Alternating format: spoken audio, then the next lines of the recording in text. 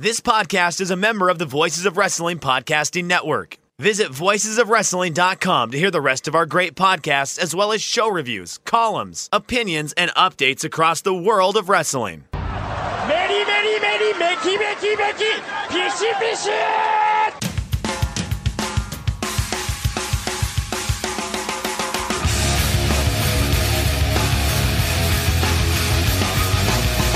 You are listening to the Voices of Wrestling podcast with your hosts, Joe Lanza. X out and go listen to some boring podcast where they're afraid of their own shadow.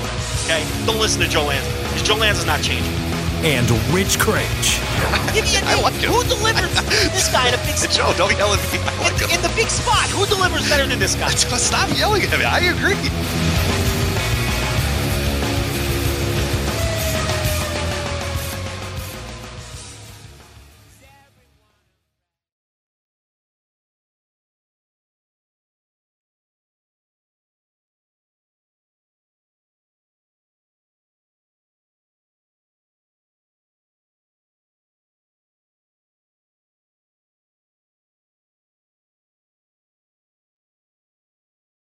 Welcome once again to the Voice Wrestling flagship podcast. I am Rich Craich, alongside, as always, a very good family man, Mr. Joe Lanza. Joe, what's happening?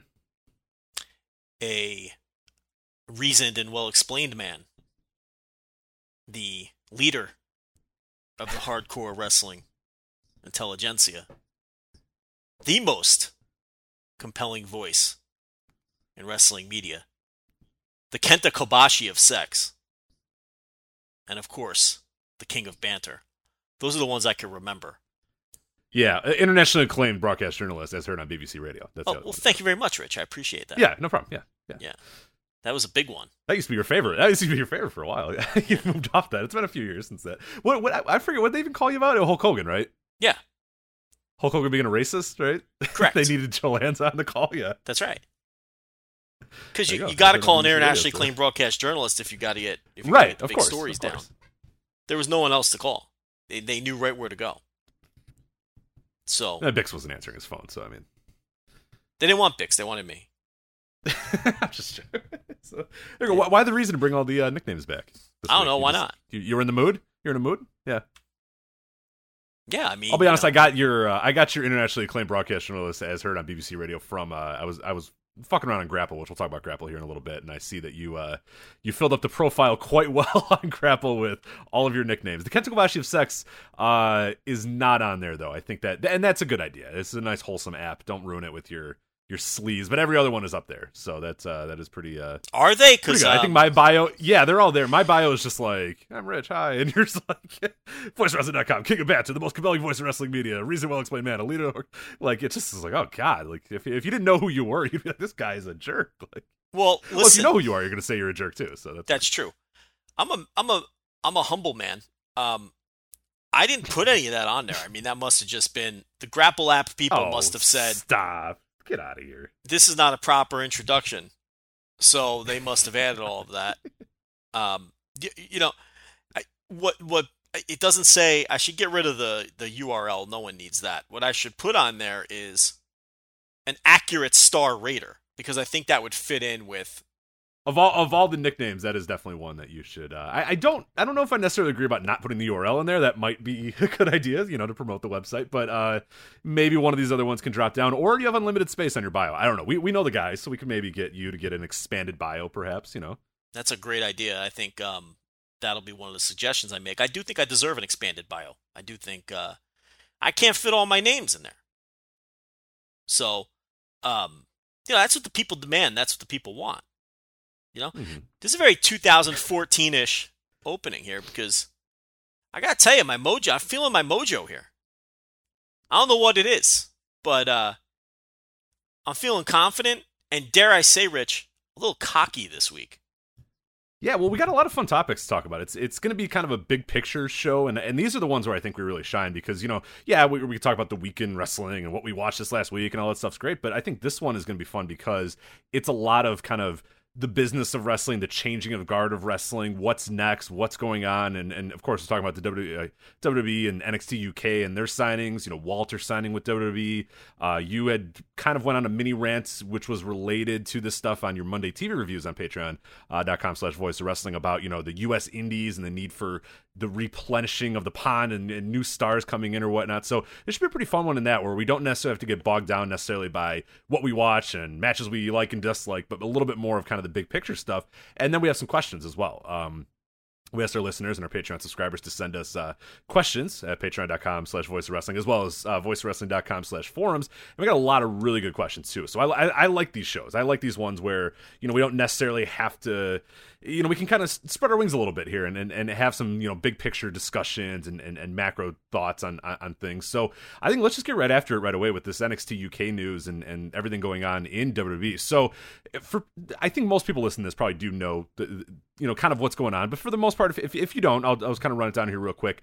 Members of the NXT UK roster, they received new deals that will stop them from working from outside companies, is the gist of what's going on here. Now, it was about a year and a half ago, right, where they initially signed these NXT UK guys, and you can go back and listen to that show, or you can go read it or whatnot. I don't think we need to do a diatribe about that again, but the numbers given were relatively low. They were in the 20,000-25,000 range, and a lot of us thought it was not a very good deal. We were wondering, well, geez, if you can't work your indies, or NXT can kind of pull you from your indies, or WWE can kind of pull you, that might end up not being a good deal for a lot of guys. And I would say largely, without kind of getting into that whole big discussion again, Joe, would you agree that it actually probably turned out pretty okay for a lot of the people that signed it?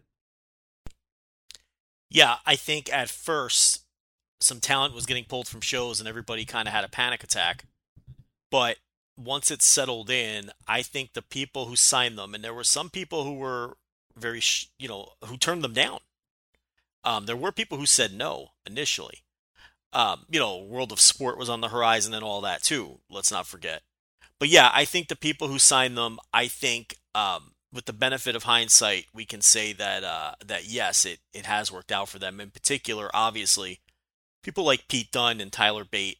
Pete Dunne, Tyler Bate, Trent Seven, and Wolfgang. I mean, yeah, it worked out for them especially, and maybe even like a Mark Andrews, people like that.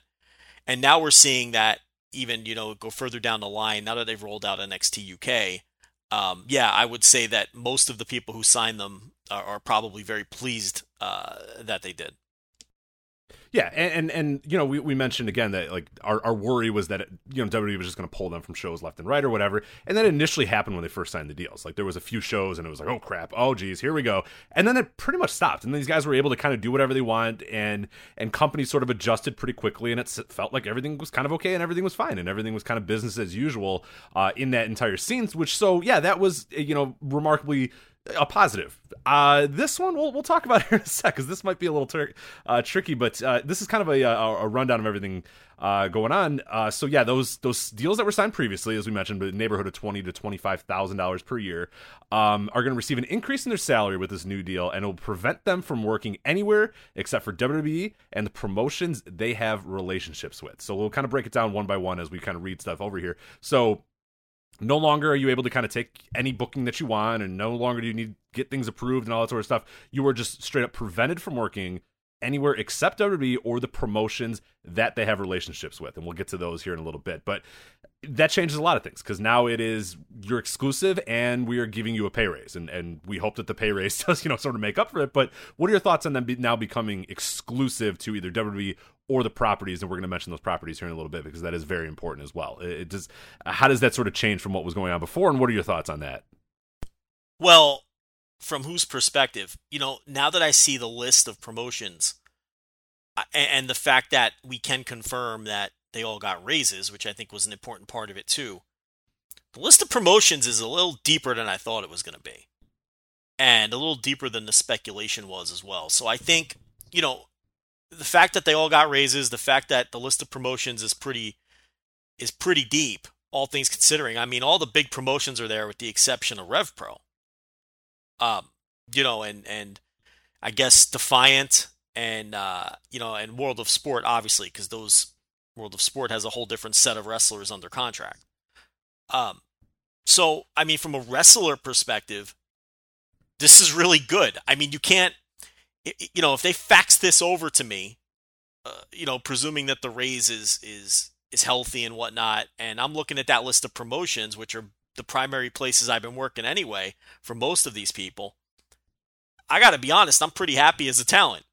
Now, who gets screwed here are the fans, and this is where all the outrage is coming from, because all of these other mid-level and smaller independent promotions in the UK and across Europe presumably can no longer use this talent. And that is a big problem for a mid-level indie or the indie in your hometown that might book one or two of these people on a show once a month or once every 2 months, fill it out with locals. Well, now you don't have, for the promoter, that Pete Dunne on top to help draw a crowd, or Mustache Mountain working a tag match to as a fan, and that's all stripped away. So as a wrestler, you got to be happy about it. As a fan, obviously, and we know long term that this is bad for the scene. So from a fan perspective, there's really this does nothing. There's no benefit here for fans. Not yeah. Fans in Europe, and I think fans in all across the world when we get to some of these other caveats as well here in a little bit. So talent will be allowed to finish their remaining bookings, which is pretty customary for WWE. They usually allow, even when they sign guys, they allow you to kind of finish your bookings. They've always been good for that historically.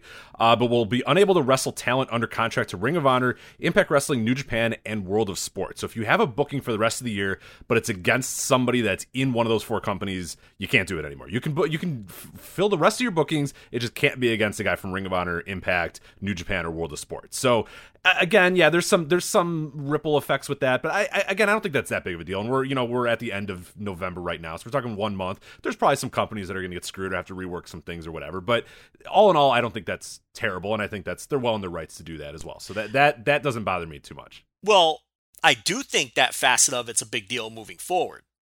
Like you say, for the shows in December, it's fine. If you have to shuffle some opponents you can adjust, around, and Ligero can face somebody else, right. It's not a huge deal. It's not gigantic, but it does have longer range effects in a little bit. So we'll get to that, because I think this is the important part, and this is the part that I don't know if we've still quite clarified, but I think is potentially the biggest thing of this entire deal. But I'm not exactly positive. So this came from Mike Johnson as well. So he kind of chimed in from PW Insiders. Mike Johnson, he said that talent can still work for promotions with existing relationships to WWE. So this is that list that we were talking about. We got Progress, WXW, ICW, Fight Club Pro, Attack Pro Wrestling, Over the Top OTT, and Future Shock. So we'll stop right there, and then we'll kind of get to the second part of that as well. That's a hell of a list, as you said. That is essentially, if you are a fan of European wrestling from the outside looking in, other than, as you said, Rev Pro and Defiant and maybe just a few other scant others, that's it. I mean, that from what I watch Progress, I watch WXW, and from time to time I've watched OTT and a little bit of Fight Club Pro or whatever, and a little bit of ICW as well. But that's it. I mean, that basically covers the spectrum to most fans of all they need in Europe. If they just said, if every other company closed in Europe and these were the only remaining companies, you'd be fine. You'd be sufficient with just these companies. So that's where you said the list is good. It's not like, oh, you can only work in Progress and WXW. That would stink. That would be really constricting. This is not that bad. There are a lot of numbers and a lot of companies here. So that list, you kind of mentioned it a little bit earlier. Any thoughts on that list and sort of what that means for the big picture? Yeah, but it's like that's a deeper list than I thought. OTT was the one a lot of people were worried about. Yeah. And I think Jordan Devlin put out a tweet sort of calming people down by saying that he would be working OTT moving forward. But it's that next little caveat that Mike Johnson brought up that I think you were going there next anyway. Yes. Now this is huge, because I think this is one that I don't hear a lot of people talking about, but could be the biggest part of this entire thing, is that the talent, they can, of course, still work with these existing promotions or these promotions that have relationships with WWE to work dark matches for those groups, and those cannot be streamed or taped. And he has a little caveat here. This was the same restriction that Evolve had to work with for NXT talent, but that was recently lifted, and now Evolve can stream matches involving WWE contracted talent. So you can work for Fight Club Pro, but you can't tape it and you can't stream it. Yeah, you can do this for WXW, but you can't tape it, you can't stream it. That's huge. That's gigantic. And I don't know if Mike has it wrong, because I think a lot of people are kind of questioning that, of going, no, that can't be. Joe, if that is, I mean, that's the biggest story of this entire thing, isn't it? Yeah, because I don't even know how Progress can operate. Right. Progress is done, right? You know what I mean? Like that caveat to me is essentially just give up and join the network. You know what I mean? Just give up and give us your stuff and get on the network. Because if you can't stream, you can use all these guys, and we're going to go over the list of wrestlers here in a little bit.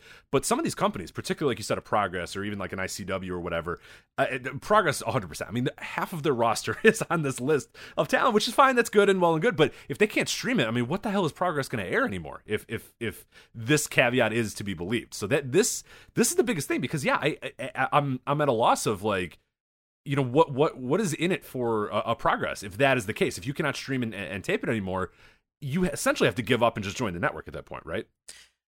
There's still a lot of uncertainty with this because there's different people reporting different things. Meltzer reported that he talked to an Impact wrestler that says he had no restriction and he could work with the WWE contracted talent on one of these shows. So I don't know. And here's the other thing. Progress has used people like Dakota Kai and Cassius Ohno, and those matches are on their streaming service. So I don't know why that all of a sudden would change for them, especially when WWE is now allowing Evolve to air those matches and sell their product using their talent. Why would you give those permissions to Evolve and then take them away from everybody else when they had them already? So I think we're still in the stage of the story where different outlets are grabbing different pieces of information from different sources. And much like when all of this broke originally years ago, when, you know, with the $20,000 contracts, I do feel like this story is shifting and changing before our eyes.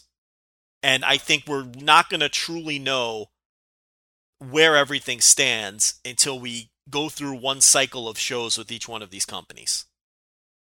I could easily see that being something that Mike Johnson was either erroneously told by a poor source or something that may have changed, and maybe this is all in flux. Or he interpreted something Yes. differently than what somebody said about, you know, it's because that caveat to me is one of the, because that changes the entire game then. Because then if I'm a Progress, I'm a WXW, if I'm all these other companies, I go, well, what the hell then? Well, what the hell's the fucking point for us? Like, you might as well just sign these guys then at that point. Like, don't even let us use them anymore. You know, yeah, we'll get some live event tickets, but I mean, especially, I mean, a lot of these ones have been, you know, front runners of in terms of streaming services. Like you said, Progress is a majority of their business, or a lot of their business, is based off that streaming service. WXW does a tremendous job with streaming. All these ones do a pretty good job. OTT is great about it as well. So if now you say, hey, you can use these guys, but you can't actually air anything with these guys, then that just kind of kills the deal for me as a promotion. Other than, yeah, if you say, hey, or you can join the network and then we won't care and then you can do whatever you want.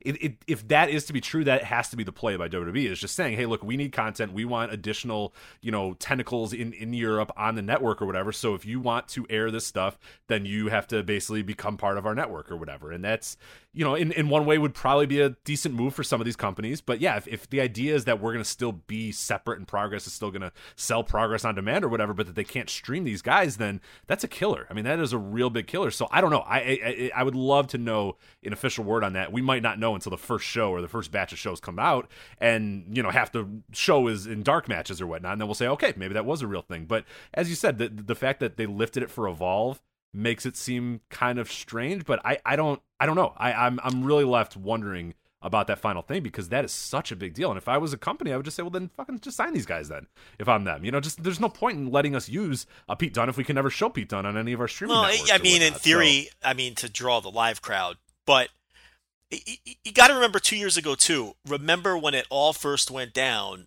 there was this same state of panic, and there was talent pulled from shows, and there was this whole string of indie promotions saying, Pete Dunne will be here, but only for the live crowd. Do you remember all of that? Mm-hmm. And then all of a sudden, pretty quickly, after the first month or two, it kind of settled in and everything became relaxed. And right back to business as usual. So maybe this is WWE sort of tightening that belt again and getting strict on it. But I would, just based on history and what we saw 2 years ago, I would say let's see each of these companies go through a cycle or two of shows and see where everything settles. I mean, there's the whole Fight Club Pro thing too, which of course is Trent Seven's deal, and they're on this, list, but at the same time they're running that show in Tokyo, and Trent Seven, Tyler Bate, Pete Dunne, Jordan Devlin, and Travis Banks were pulled from the show. Well, those are all of the WWE guys. So Right. there's inconsistencies there too with the reporting. Okay? In some cases by the same reporter. So it's like we're seeing Fight Club Pro via their actions don't seem to be included on this exempt list, yet people are reporting that they are exempt and the wrestlers can work the shows and all of that. Now, is that because this Tokyo Dome show, not Tokyo Dome, Fight Club Pro is not running the Tokyo Dome. On 1-7 too. That's bold. Very Yeah. bold from old Trent Seven, but he's a man of large stature and gigantic balls apparently. So yeah, Tokyo Dome show for Fight Club Pro on 1-7. So no one's talking about that. A few days after. That would be. Do it. Somebody fucking have the balls to do it. Be a Run bold that move. week, Be a very bold move. Very bold. But this could be because this Korakuen Hall show, again, there's another There. layer to this. It could be because it's being taped or, put on some kind of pivot share service or whatever the case. And maybe they figured out, well, if we can't air those matches, then we're just not going to work the show. So there's a lot of different... and that's and like that's exactly that's the example I was going to bring up, and that's why I put it in our notes here, is because to me that them pulling all those guys leads me to believe that they cannot tape it and cannot stream it, because why the hell would you not try to say, hey, we did the show in Tokyo, it was awesome, and we had a pretty cool crowd at Korakuen Hall or whatever, now buy it on our streaming network, because that is what you're really trying to do. That's who you're trying to appeal to, is the fans of Europe, the fans across the world, not the fans in Korakuen Hall. You maybe have presumably sold those. I forget what's going on with the ticket sales of that or whatnot, but you're done with that. You're not worried about the live event aspect as much. You're worried more about the streaming and what you can do with that after the fact as well. So to pull all those guys leads me to believe that they think, or Trent Seven thinks, or Fight Club Pro thinks, that they cannot air this anywhere, and in that case there's no point in flying 5 guys over there and having them run the show or whatever, or having them on the show, because if you can't stream it and can't tape it and can't publicize it afterwards, then there's really no point other than to give the live audience what they paid for or what they want or whatever, and to their point, like, you know what, we'll probably make more money by not having all these guys on the show. So that's one that really makes me think, okay, maybe they can't stream this thing, but it just seems so weird that they would do that. Yeah, and I think again too, I saw something from my man T-Bone. I love me some T-Bone. Oh yeah. T-Bone had either tweeted out or put out some kind of statement. I'm looking for it now, but I can't find it. But I'm going to paraphrase because the gist of it is what matters. T-Bone had said something to the effect of, instead of, and I also saw, I saw Wild Boar say something like this as well. Both of them made similar statements. They both said, and really these were to promoters more than fans when they put this out there. They were saying, hey, look, instead of listening to rumors and conjecture, contact us, because only I know what my contract says. Yeah, so I have the exact tweet here if you want. He says, this is from Tyson T-Bone, your boy, individual circumstances for each individual performer. Instead of just reading the gossip and speculation, if you want to use us, why not just contact us and ask? So that's another little caveat there. So presumably Pete Dunne is different than Wolfgang, who's different than Joe Coffey, who's different than Trent Seven, who's different than Tony. So it might be a thing where, like, you don't know. It's so weird. This whole thing is so strange. But he claims individual circumstances for each individual performer. So just contact us, and then you'll find out what we can do. What that tells me is, and I've been watching NXT UK closely. I obviously review it for subscribers. Patreon.com/Voice of Wrestling. Do subscribe. There you go. Wow. New show just went up. You are on today, Joe. You got the. I told you I'm on today. I'm on today. What that tells me too is maybe we're all working under the assumption that everyone that previously had sort of the promise deal, the $20,000 deal, maybe they ain't give the full-on deal to everyone. And maybe a guy at T-Bone's level who's only appeared twice on the show, and he lost his one little feud that he had with Mastiff and all that. Maybe guys on the mid-card and lower mid-card level, like a T-Bone, didn't get this new deal. So maybe we're just not working under this assumption that, oh my God, there's like 50 different people working NXT UK. If you remove all them from the scene, forget it. Well, maybe that's not the case. Maybe it's only 15 or 20 people who have received these new deals, who they are prioritizing. We don't know. What I've learned over the last 48 hours before after I went on my first, rant behind the paywall on last, Monday's TV reviews when I did 20 minutes on this topic. What I've learned since then is I think everyone needs to take a deep breath and let this play out. Because we made similar assumptions the first time around 2 years ago, and a lot of those tight restrictions ended up being softened anyway.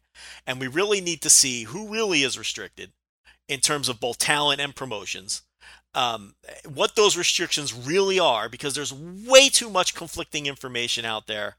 And look, short term, I think everyone needs to calm down. Now, long term, we all know this is disastrous for the scene. I'm not going to sit here and pretend that it's not. We know history.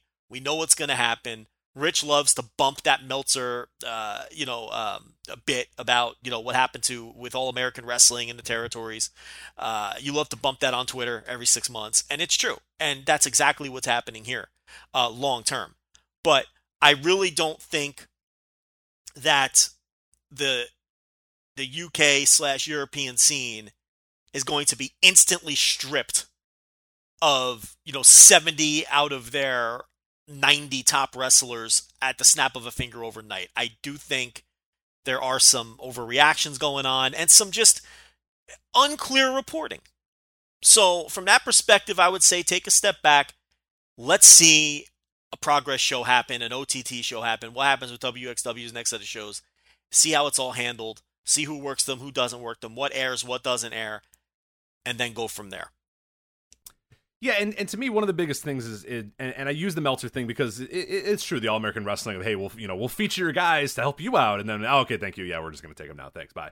But I think a lot of what's going on now, and a lot of the tightening of, as you said, it could possibly be just the tightening of the rules, it could just be whatever. We heard that, one of the reports was that the NXT UK live show tapings did not do very well, like in terms of attendance-wise, they weren't doing that great, and there were people just saying that I could go see these guys at other shows for cheap or whatever. And I think that's probably part of it as well. They're trying to launch this UK brand, and they don't want, to have competitors in the market, and competitors, especially ones that they have, close relationships with. So it's a way to kind of get around that too.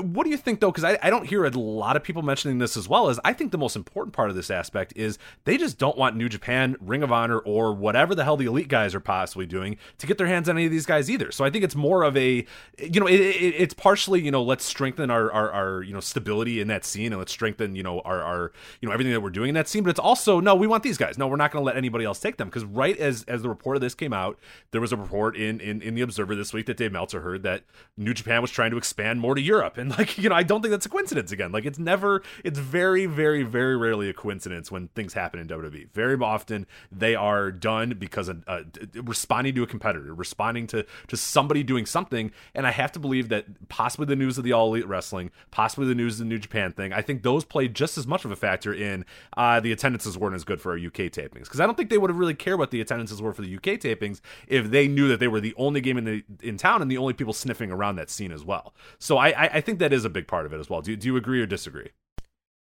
I think this is 100% about the Elite thing with the Khan family. I think it's a direct, trickle down from that scenario, without question, because that's real. Yeah. And, Cody even came out and flat out said it was real now. There's no even hiding behind cryptic quotes or anything. It's just, hey, who are some good independent wrestlers that aren't signed? Just throw them in my mentions. I don't even tag them. And I'm not even talking about that. I don't know if you saw, but he flat out made that statement that he said this. You'll find out in January, but something bigger than you imagine or whatever is coming. So yeah.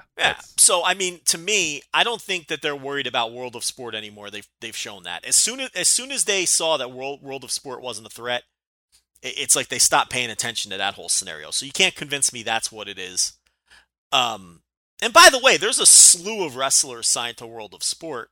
Your Chris Brooks types, I think, is Jimmy Havoc signed to World of Sport? I don't even know, but I know. I think Jimmy Havoc is still kind of free. He's still kind of free floating. I know Grado is. Grado's one. Let me fire up that World of Sport list. I think Jimmy Havoc just kind of floats around. I'm not sure. I know for a fact he's not WWE, but I don't know if he's a World of Sport guy or not.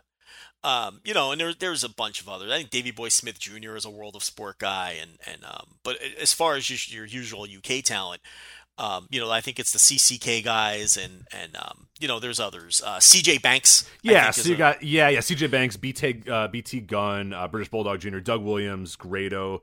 As mentioned, Joe Henry. Joe Henry is in there as well. Lionheart, Nathan Cruz, Rampage, Shaw Samuels, and Will Ospreay as well is in there. So Joe Henry's an interesting one. He's an interesting one because he's a big ICW guy, along with Grado too. I don't know. Oh, actually, Grado finished up with them, I think.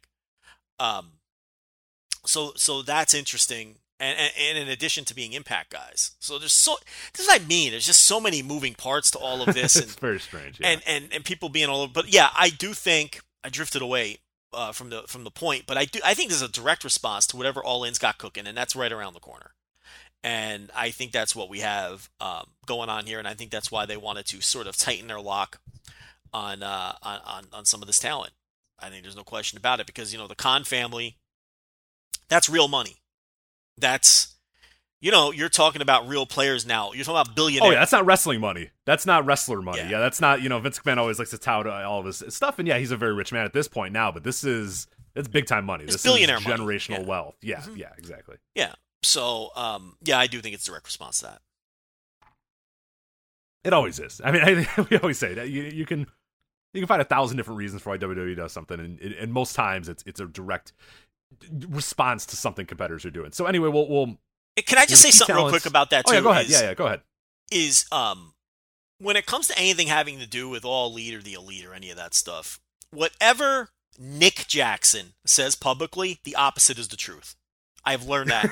It's true. What did he say recently? I've been following what he said, but well, it's like, what have I been saying for months? I never bought for a second that they were going to WWE, and I still don't, because there's way too much money still on the table. There's no way they would ever go to WWE without running a second All In show, whether they had the Khan thing lined up or not.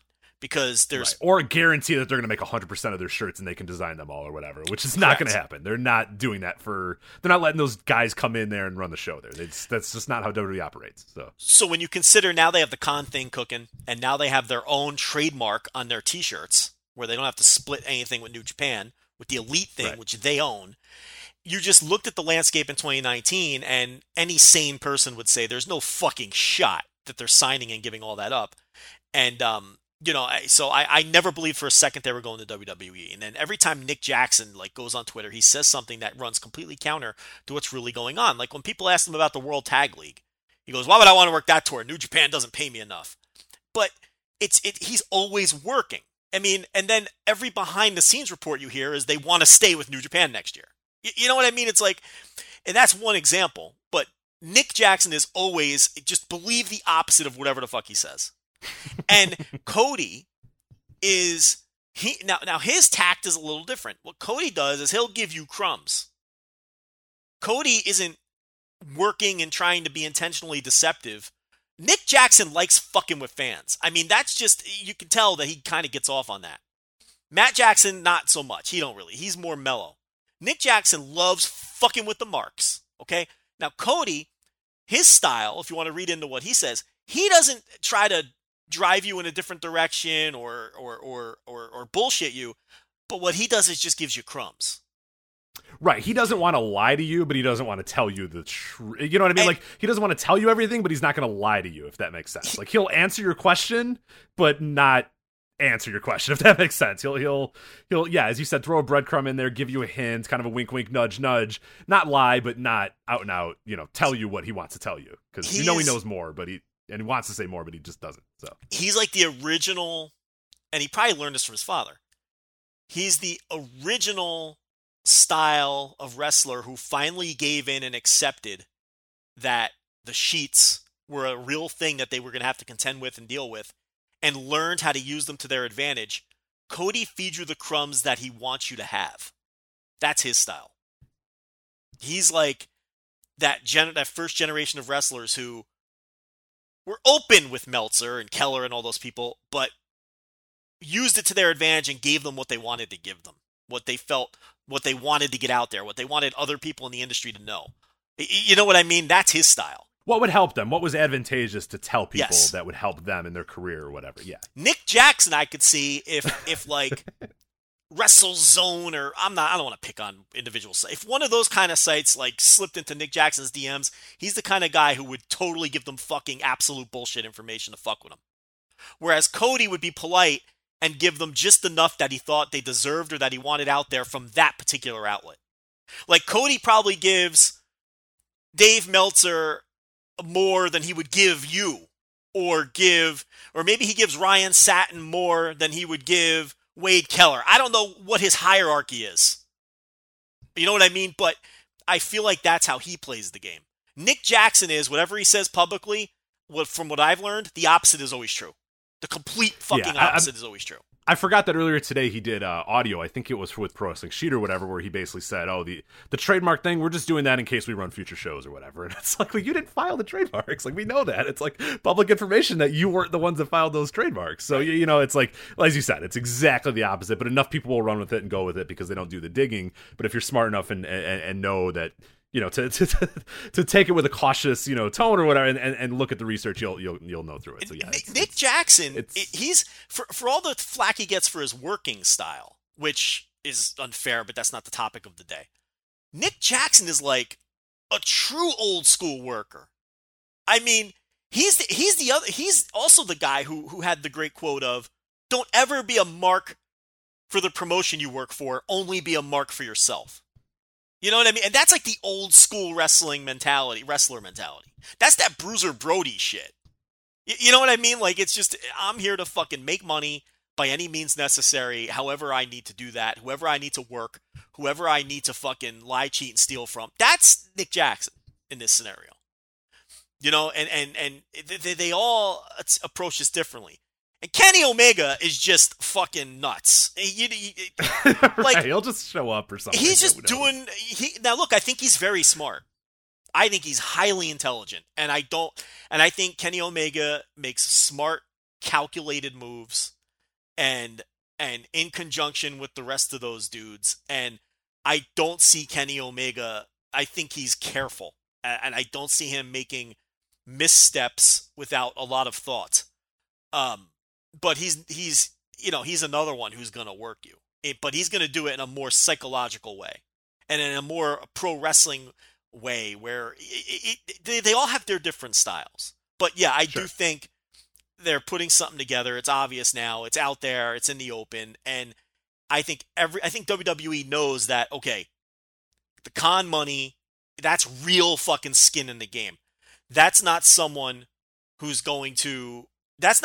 the elite are just going to burn through their fucking money and treat them like a money mark. Right. Oh, and do you know the background? Not to interrupt you, but you know the background of the one. I don't know if you, Dave talked about this. I talked about it on my Saturday Q&A when people were asking me that the son, the one that's actually the one that will probably be running this. So not the Jaguars owner, but his son, has been an Observer subscriber since he was like 12. So this isn't a dude that's just like, yeah, Hulk Hogan, Randy Savage, wrestling, and the elite guys are just like, yeah, hey, cool, give me like $8 million, cool, thanks. Like, this dude knows wrestling, and if he's been reading the Observer and following, he knows the business of wrestling, and he understands a lot of the aspects as well. And he's obviously a smart businessman in a lot of his ways as well. So yeah, it's not like I kept using the term money mark, and I had to stop myself because I don't. That there's a time and a place for that term, and I don't know that this guy is that term. He is a wrestling fan that has a shit ton of money. You know what I mean? Like, everyone's dream basically is what this guy is. He's not necessarily because the true money mark is some guy that just writes a check and says, whatever, I don't care, give me a return, maybe, whatever, you know, yeah, I kind of like wrestling or a little bit, or the guy that hit I don't know that term is right. The guy that hit the lottery who did WrestleLicious is a money mark. That's what you're, that kind of guy. Right, yeah, exactly. Right. But you're saying this is a guy who, if he makes the obvious mistakes, it's because he didn't comprehend all those observers he's been reading since he was 15 years old. Right. So in theory, he should be a little smarter. And we know that the elite guys, are from a business perspective, are pretty savvy and pretty smart. And with the exception of Cody, they're all self-made. And there's something to be said for that. And Cody, to some extent, could have easily been Jack Swagger or Ryback. And now he had the advantage of his family name. And don't discount that for a second. But I don't think that was an automatic either. I think he hustled and made all the right moves too. And took advantage of whatever that advantage was, where some people wouldn't have. I mean, if we thought hard enough, we'd probably come up with a second-gen person who just failed miserably. Wes Briscoe. I mean, we. Oh, we're gonna get blocked again. No, but I mean, honestly, it's not like your name is just, an instant fucking lock for success. So yeah, this is a guy who. That's the master of the figure four, you asshole. That's right. That's right. How fucking dare you, Joe? Yeah. I mean, that's a great. You know what though? We're joking, but his name got him in the door in New Japan, and then what happened? Yeah. He fell flat on his face and was never seen again. Yeah. So that's what I mean. Your name, without question, that stuff helps. But you still have to. It's not an automatic by any means. But anyway, we're kind of drifting from the topic a little. But yeah, it's all of this is related, in my opinion, and I think WWE does take all this seriously. And here's the other thing: if you've been following Being the Elite at all, and I don't really watch it, I'll watch it when someone says it's a newsworthy one or whatever. But I don't watch it week to week. I've probably seen 3 of them in my life. But the whole running theme on that has been this big running fucking joke that they're being courted by WWE and that they're all thinking about They wouldn't be hammering you over the head with that No, that's a terrible tactic. Yeah, it's a terrible negotiating tactic. So I mean, it's but yeah, the UK stuff I do think relates to that heavily. Yeah, so really quickly, I was just kind of going through Tony Khan. I wanted to get his name right. His followers. I follows Frankie Kazarian, Cody Rhodes, Young Bucks merch. What I mean? Yeah. Like, he's not really, spraying the field of all wrestlers there. He's very particular about Marty Scurll. He also follows. So there's a theme with a lot of these men that he follows, a lot of these wrestlers that he follows. I'll let you kind of put 2 and 2 together there. But this is a thing. Oh, he follows the Step Back. I write for the Step Back. I better get on to Tony Khan. There you go. That's where I do Over and Back podcast. I'm going to slide in those DMs. Hey. Get him to fund the old VOW. I'll take that money. Right. Hey, listen, I will be co-opted for sure by Tony Khan. Listen, I don't think all Elite Mecca is taken yet, so I'm all about it, man. Hold on. Yeah. By the end of the show, it will be taken. So. I have no morals. But No, like, I would have morals if you were like, hey, I'll give you like $100,000. I'd be like, but like, dude, Tony Khan money? I have no morals for Tony Khan money. That for sure. As well as Jim Ross out of nowhere. So, I'll take the 100,000. But, I guess you have less morals. So. Listen, I'll take that sack of money. With the dollar sign on it? Yeah, with the. We've done it before, Rich. I'm sure you'll edit that out. So what was I saying? I'm not going to. By the way, I'm not going to. Yeah, leave it there. Let it hang. Gonna hear that. Yeah, nobody cares. All right, Walter. You've heard of him? That's what I was going to get to. Do you have any more points before I get to the Walter? No. We're kind of drifting off to sea here anyway. So let's get back on track. We are.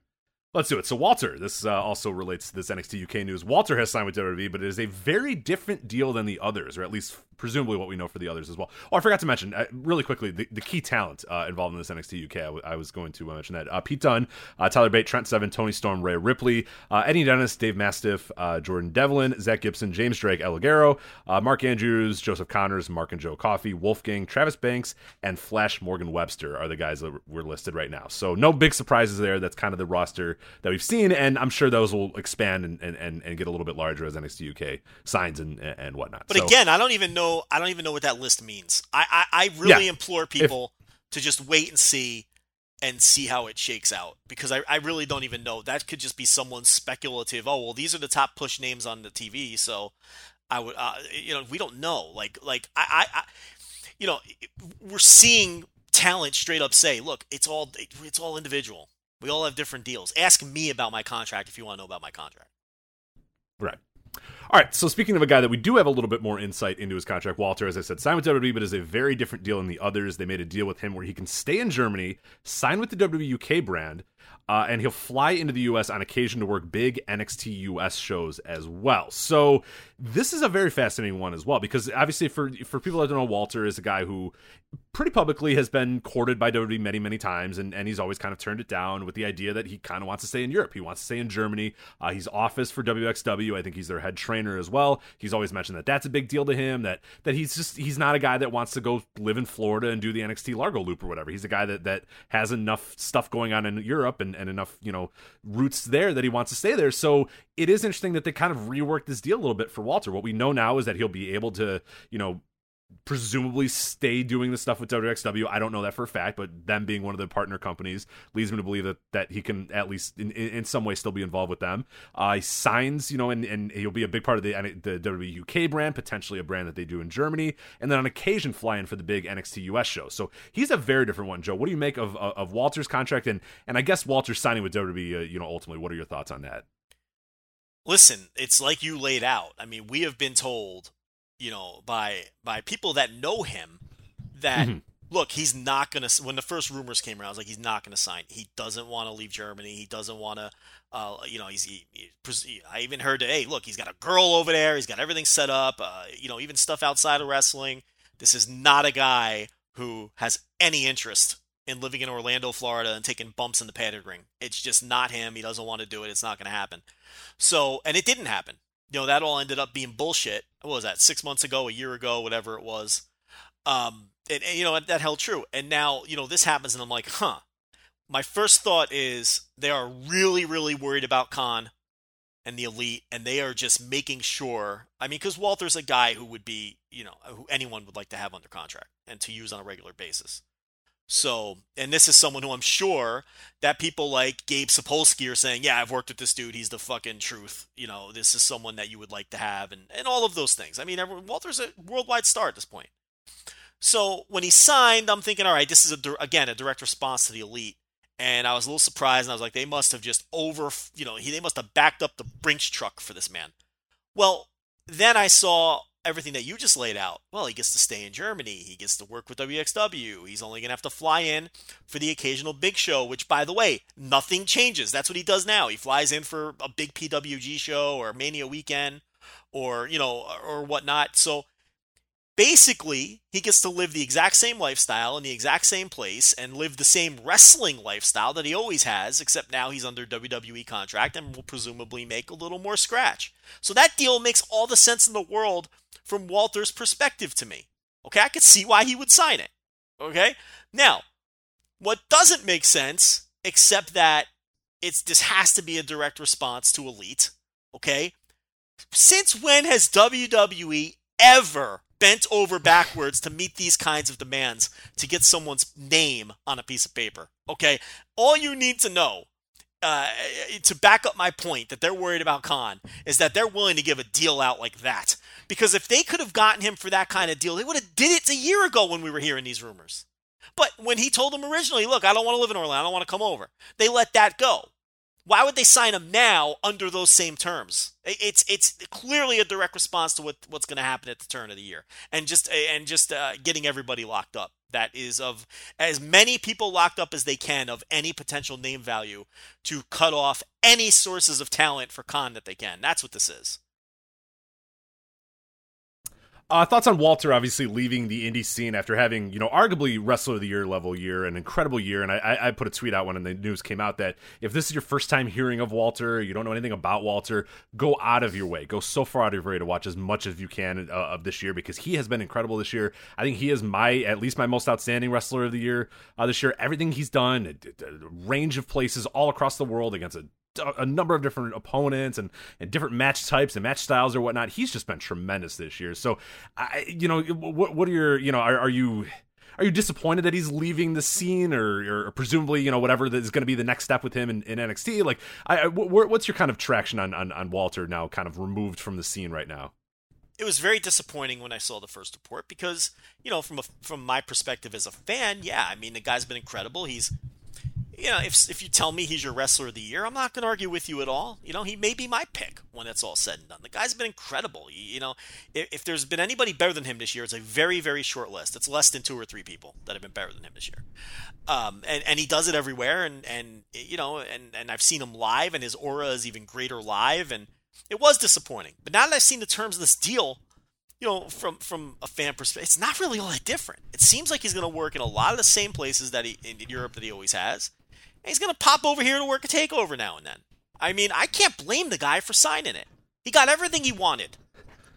He's got everything. He didn't have to sacrifice a thing. It's a great deal. I mean, no, it's a great deal for him because when the news officially came out, or originally came out, and it was he signed with NXT, it was kind of like, geez, like, crap. Like the last thing I want is like Walter and the Largo Loop, or Walter with his former partner just in limbo. It's like, what the fuck? Like the last thing I want is Walter on the main roster. That sounded that's what terrified me. Right. Yeah, but the idea that, like, you could stay in Germany. Yeah, you can work for WXW. Yeah, you can do NXT UK stuff. Like, yeah, you can do potentially our new brand or whatnot. I'm okay with that. Yeah, whatever keeps him away from main roster, whatever keeps him away from the Performance Center is A-okay with me because he doesn't need any of that shit. You know what I mean? Like, he can be a huge deal on the NXT UK. He can be a huge deal on whatever they do in Germany. So I'm all in on that. So that to me, the initial news was like, crap, like, geez, we really lost a good one here. Oh man. But more and more, it's a great deal for him, I think. And I think all things are going to be pretty good. Like, yeah, we're not going to get the year like we got this year, but there's no telling that we were going to get this year anyway. This is a rare year that we had with Walter. He was so good this year against such a wide range of opponents that this is something that doesn't get followed up. You know what I mean? Like, it's almost like he's maybe doing the best thing right now and cashing out as because not that I think he's like the guy's done or whatever, or that he's going to now not really give a shit anymore. But to have a year like this, I mean, this is just it's so hard to have as good of a year as he's going to have, in 2018. So it's whatever. Like, I was initially disappointed by it, but hearing the caveats, I'm a little less down on it. I'm a little. When I saw the deal, it all made sense, and it also was crystal clear that this is all elite driven. And, and again, it's not that bad. It's kind of like a little similar to what Pete Dunne's last year and a half has been in, where, he's working all of those places in the UK. And then he just pops in on a takeover or an NXT to work a main event and the matches fucking rule. So from a fan perspective, that's been fine. I mean, it's the main roster that you have to be fearful of. Or even NXT on a week in, week out basis. That's gotten to be a little suspect these days. But, it's Walter on the main roster, forget it. He's done. You go to that main roster right now and you just, it's where your appeal goes to die. I have no interest in you on that main roster whatsoever. I don't care who you are. It's been fascinating. We haven't done a lot of main roster WWE talk as of late. Like the tenor around it, to talk about it is like, I feel like everybody, if they could, would just collectively ignore it right now. It's such a dumpster fire right now, and there's so much other good stuff that they produce as well, in terms of stuff on NXT, 205 Live, NXT UK, which I've been really enjoying as well. Just like you could just stop watching main roster stuff, or just do what I do. I come in for the pay-per-views, and that's it. Like, I got no interest. Zero interest in watching Drake Maverick piss on a rope or whatever, like whatever the fuck is going on with Raw. But this was a very interesting Raw. We're always painted as kind of the anti WWE and the negative WWE, which is not true at all, because as we said, we love NXT. We like NXT UK, 205 Live. We rave about a lot as well. You do on your reviews weekly in addition, but the actual TV shows, and this is the first week where it just felt like everybody was just like, that sucked. There was nobody that was like, yeah, that show was okay, or you know what, that wasn't the word. It was like a collective, like, what are we doing? Why are we still watching this? Why is this occurring? What it's taken a while for the walls to get broken down, but man, are they broke. It's just, I don't know if you saw the ratings either. Like, SmackDown is pretty close to Raw ratings, which is that's never happened ever. That never ever happens. It's never, as long as they've been on USA. So that's nuts too. Like, people are just not watching Raw at all. It's terrible television. It's horrible television. And SmackDown's good. SmackDown's fine. It's not great, but Jesus, it's light years better than Raw. What the hell is going on with that? But I don't want to talk main roster. They've slowly, we got enough to get to. I mean, they've slowly run off 9 million fans. There's no other way to put it. I mean, those, Meltzer's been talking about it for years. There's like 9 million people who were addicted to wrestling who just have no use for it anymore.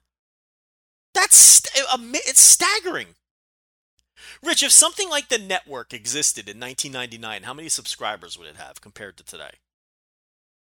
I mean, could you even imagine something like the network existing at that point in time when wrestling was just, forget the Monday Night War. You had ECW pay-per-views like beating WCW pay-per-views sometimes, and ECW drawing, 3,000 fans everywhere they went, up to 5,000 fans for some of their shows, or for whatever their peak was, 4,000 or 5,000 fans, whatever it was. They've managed to run off like 9 or 10 million wrestling. It's just crazy. Yeah, and the main roster is just, it's so awful, and they continue to run people off. And yeah, SmackDown should never be inching that close to Raw. I mean, historically it just doesn't.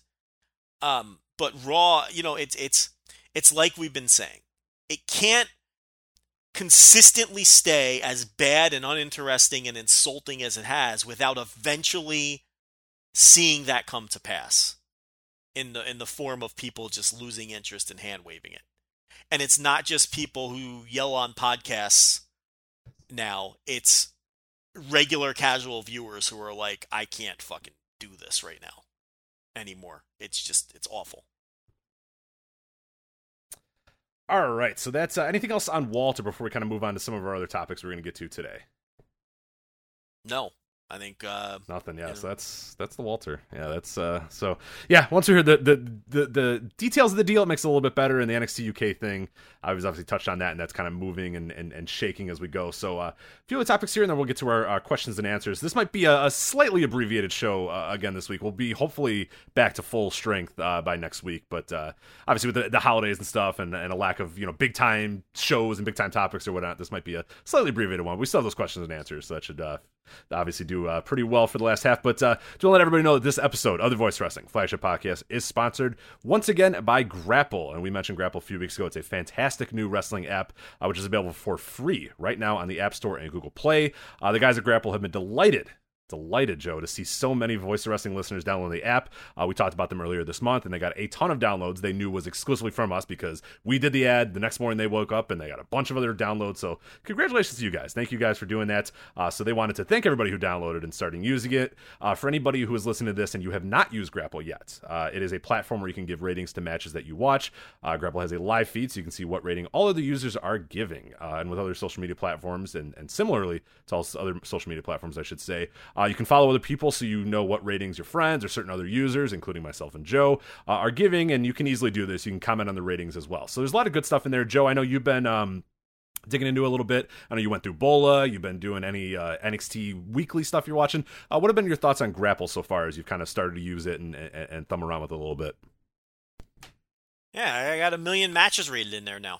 So, as you know, Joe Lanza was going phoneless for a while there. It was very freeing to be without a phone for a number of weeks. Now you're back. You're back with us. Eventually you have to conform to society, unfortunately. It becomes impossible to function without the thing. But now that I got the phone situation sorted out, I'm pounding a ton of ratings in there. Yeah, I'll just sit there and I'm watching wrestling anyway, so I'll have the app open and, I'll throw a star and 3/4 on that TV match I just saw. Why not? And it's got the little comment section, which hopefully people start using a little bit more so they can tell you how wrong you are, and they can tell you how accurate I am. So that's what's going on with Grapple. Yeah, so you can filter on there. You can easily find the best rated matches by promotion, by event, by year, by month. You can take what Grapple users say. Like they thought the Aleister Black Johnny Gargano match from NXT TakeOver was the best match of Survivor Series weekend. It's got an average of 4.47 right now. Okada and Omega from Dominion is leading the way for match of the year in 2018. That's got a 4.95 average right now, so it's on the 5-star scale there. So you can get upset and angry about the 5 stars again, as you always do. So anyway, it's not just about rating matches though from today, which I think is the interesting part about it as well. It's about finding and rewatching the gems from years gone by. If you see a match getting good ratings, you can hit the watch list button and it automatically adds it to a list, personalized list of matches. So that's always a cool thing as well. So you've got an ongoing record of matches you want to watch or rewatch. And as I said, they go throughout history as well. Grapple has nearly 28,000 matches, Joe, covering WWE, New Japan, Ring of Honor, Progress, Impact, PWG, Lucha Underground, and Evolve. These are continuously being added and backdated, and there are plans to add even more promotions in 2019 as it grows in users, and that is the important part right there. They will add these different features if more people download it. So in less than a month, Grapple has hit nearly 1,000 downloads, but we want Voice of Wrestling listeners to break that even more. So keep Grapple growing. So go onto the App Store, Google Play, and search Grapple. That's GRAPPL. There's no E at the end. That's GRAPPL. And download for free right now, App Store or Google Play. Download Grapple, GRAPPL. Get on there, start rating, follow Joe and I, do all the good stuff. And also for information and updates about Grapple, you can follow them on Twitter at GrappleApp, and that's GRAPPL app APP on Twitter. You can follow them for all the updates. But they've been very receptive to stuff as well. I think that's the important part I want to say about them is that anytime anyone said, hey, can you guys do this? Or, hey, it should do this. Like, they want that information. That's why they want these people downloading this app. It's why they reached out to us, because they know that our listeners are very opinionated and very, strong-willed and strong-thought about wrestling. So they want people to go on there and say, hey, this doesn't work, or I want this, or this. So don't feel weird or don't feel like you shouldn't be, they want the feedback. They're learning as we're learning, and they're learning as you're learning and stuff. So yeah, definitely go on to Grapple, mess around with it a little bit. If you have any issues, any questions, anything that you'd like to see them add on Twitter, Grapple app is a good time to do that. But yeah, again, on the App Store, Google Play, search for Grapple, and then of course follow Joe and I, particularly Joe, because he is an accurate star rater. So you Monday on your Patreon, the Monday TV reviews, you discussed a little bit about the restocking of the indies, and you were alluding a little bit more to the U.S. indies, because we've heard this rumor in January. It's not even a rumor; it's going to happen in January. There's a lot of people that are going to be signed, a lot of names that are already kind of out there and floating around. And if you do your work and your research, you'll kind of know some of these names and realize some of the names are getting scooped up and moving on or whatnot. And it applies now this week because of the UK news as well, that like a lot of those dudes are now going to be gone, and sort of your mid-range indies, as you said, are going to have to figure out the next steps, because they're not going to be able to add a Pete Dunne and pop a number or whatnot. They're not going to be able to add a Trent Seven and Pete Dunne, a British Strong Style, and then be able to do some good stuff. So yeah, there's a lot of moving parts both in the US and the UK indies, and I thought you obviously should go listen to that if you have not already on your Monday TV review, because I think you did a really good job of breaking down and really taking to task a lot of indie promoters, because we're now left in January, we're going to be left again with a glut of talent. Like, there is, people are being signed left and right. You look at your favorite companies, the big time, independent companies, a lot of them are going to be just really strapped for talent. And I don't disagree with you that's largely on the US indies as well. Do you want to kind of recap for people that maybe did not hear that? And like I said, you should go back and listen if you get a chance. But for people that did not listen, can you kind of let people know what the kind of the basic idea, or the basic, what you were trying to get across with your little mini rant there at the beginning of the Monday TV review? I just see a lot of doom and gloom, and it's not just coming from fans. Look, fans are going to be fans, and fans are going to be emotional. I get it. That's fine. In all scenarios, good and bad, fans are going to be emotional. That's okay. Fans can do whatever they want. But I think that the doom and gloom I see from the promoters, and that's the kind of thing that bothers me, because they saw this coming. I mean, Rich, we've known since late 2015 that this was coming. And that's a lot of time to prepare and change your strategy.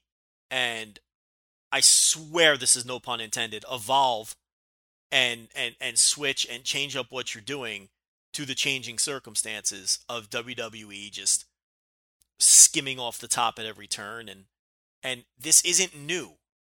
And I feel like we've spent 2 to 3 years whining about it and not doing anything about it. And I really don't like the defeatist attitude of, well, that's it, there's nobody left, so it's over. Let's just wipe our hands and clean. And I don't buy that. And I did relay an anecdote on that paywall show that a very prominent independent promoter, one of the most prominent, flat out said to us in a private conversation that there is nobody left. And I strongly disagree with that.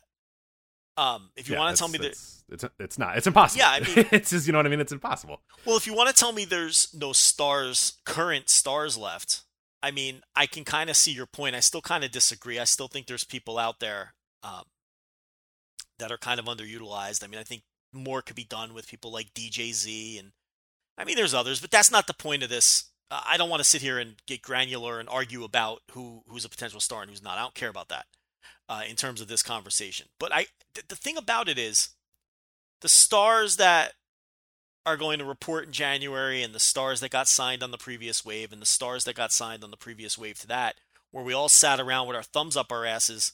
And when I say we, promoters, fans, and the promoters primarily who didn't bother creating the next generation. All of those people at some point were no names, didn't have a name, didn't have star power, didn't have any drawing power, weren't established on the scene. So, it's like there are stars out there, they just haven't been made yet. I don't want to hear this bullshit that, well, there's just no one left. Now what do we do? Well, you had 3 years to do something. And what did most of these promoters do? They, watched their main eventers get signed, and they used what was left and watched them get signed and used what was left, and now where they're watching them get signed, and they didn't build anything underneath. And I'll pick on Gabe Sapolsky here because we had him on a couple weeks ago, and he basically admitted it anyway. It's like he ran out of stars and just fucking folded the tent and took a different path. And I don't even disagree with the path he took. I don't. I think it was smart. And I know a lot of people just want to dogpile, but from a business perspective, I would have done the same damn thing. I mean, it's just a smart business decision. But that's not being emotional about it. That's just being logical and reasonable about it.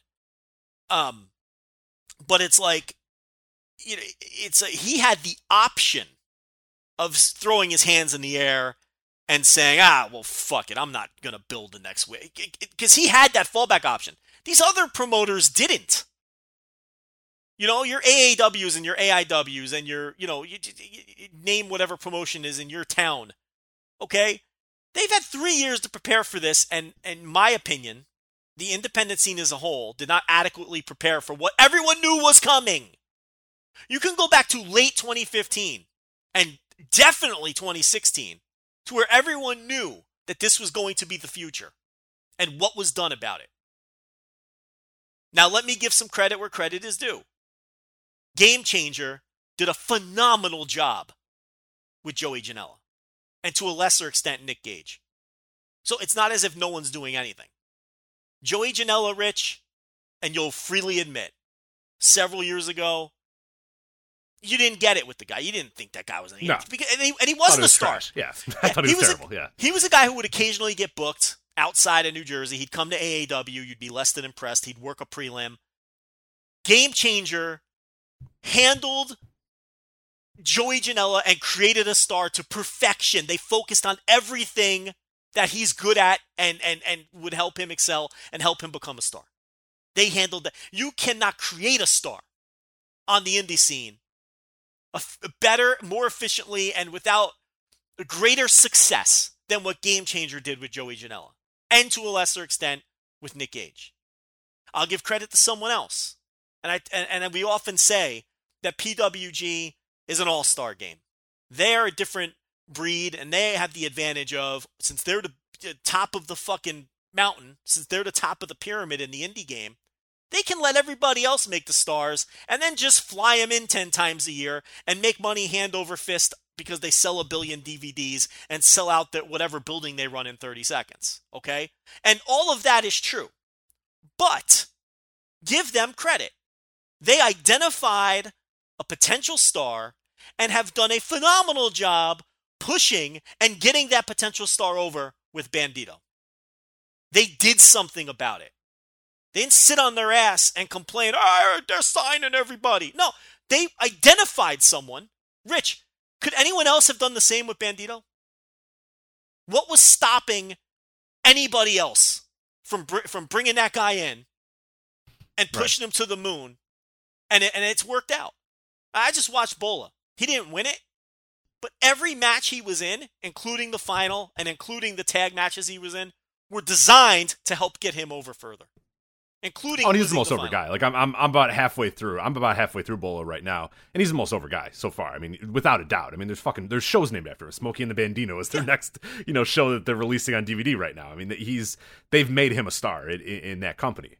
They have done a phenomenal job making Bandito. They identified someone and pushed them to the fucking moon, and they had success.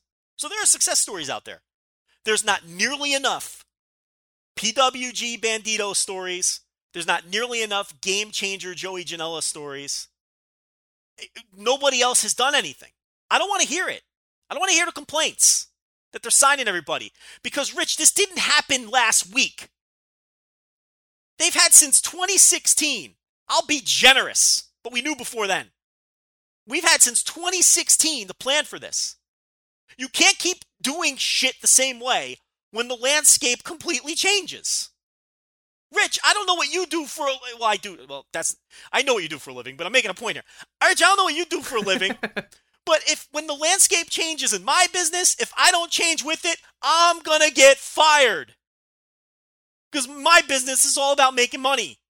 And if I don't change with the times and figure out how to keep making money, I'm not going to have a job anymore. I will cease to exist. The businesses I oversee will cease to exist. And the landscape is always changing.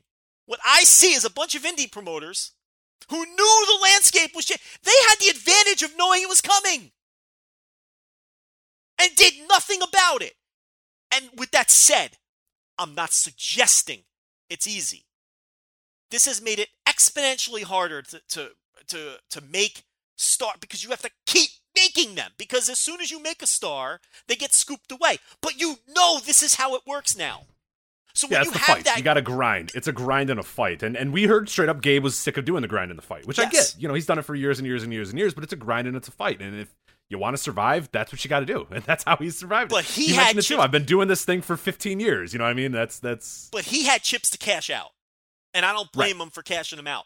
These other promoters do not have those chips to cash out. Okay? Progress has those chips to cash. But we're talking about US now. Okay? Thorne in Cleveland doesn't have those chips to cash out. Danny Daniels doesn't have those chips to cash out. Drew Cordero doesn't have those chips to cash out. Okay? And look, everyone you attend, look, some of the, you try to push people, sometimes they're going to fall on their face, sometimes it's going to work out. But that's the entertainment business, and that's wrestling business. And I'm not suggesting you could just snap your finger and make stars. But in my opinion, I didn't see a concerted enough effort to deal with the changing landscape, to adjust and evolve. Again, no pun intended, to the changing landscape. I didn't see it, Rich. Now, to be fair, I gave examples where I think promotions did a nice job. Okay? And it's like, and I used AAW as one of my examples on the paywall because I know that they can take it. There's good guys over there. They understand that I'm not picking on them. I know you're the one that's got to go deal with them, so that makes it a little easier too. But it's like, yeah, you jerk. But no, they know the score. You know they're not going to be. We could be critical, and they don't get mad at us. You know, it's like, I just don't see it. I see them just sticking all this time with ACH on top, who was one of the last guys remaining. But then when he's gone, then what? You know what I mean? And I saw someone make a great point on our message board. And then, you know his time is winding down. And who does he go to a 60-minute draw with? Another guy who's signing. I mean, I get it. You throw them a bone because they've been loyal to you. And it's a great match. It gets attention. It might sell some fucking subscription. I get all that. But why isn't ACH having that 60-minute draw with Jake something? Or if you don't like him, pick someone else. Matt Fitchett. I don't care who you pick.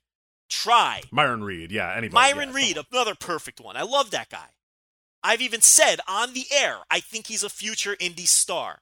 And here's the other thing. We don't know which one of those guys, maybe some of those guys are part of the January class. I don't know. The point is the promoters know. They know who they don't have dates on anymore. Pick someone and get behind them. Okay? I can give you a half a dozen names that I think if you put them on your show tomorrow and gave them a fucking mic and just gave them a chance, they'd surprise the shit out of you and get over. I'll give you their phone numbers. But why? I'm not a promoter. They should be doing this work. They should be giving someone else a chance. You had all this time to build someone underneath. And again, I'm going to pick on AAW because we talk about them a lot and we follow it a little bit closer. But you had all this time to replace ACH or get someone ready to step in. Okay? And it's like, you can't rely on Phoenix and Pentagon till the end of time. That's eventually going to have diminishing returns. And a lot of these places, they knew this was coming. I can cut them a break if this happened last week. This isn't new information. And when you pick those people to get behind and give a shot, you should be planning who is coming after them now, because you have because now eyes are on those guys. Now eyes on, you've decided to have Myron Reed beat ACH in a 60-minute match or go to a 60-minute draw or whatever. Well, now you got to be thinking, all right, well, in 6 months someone's going to probably scoop up Myron Reed, so let's worry about the next guy. Like who's now after Myron Reed? In this hypothetical situation, it's always got to be that next step up, next level up. Yeah, and now everyone's probably saying, well, who? Well, I don't know. But go do the work and find out. I mean, a good point that I made that I thought was a good point anyway, you may dispute it.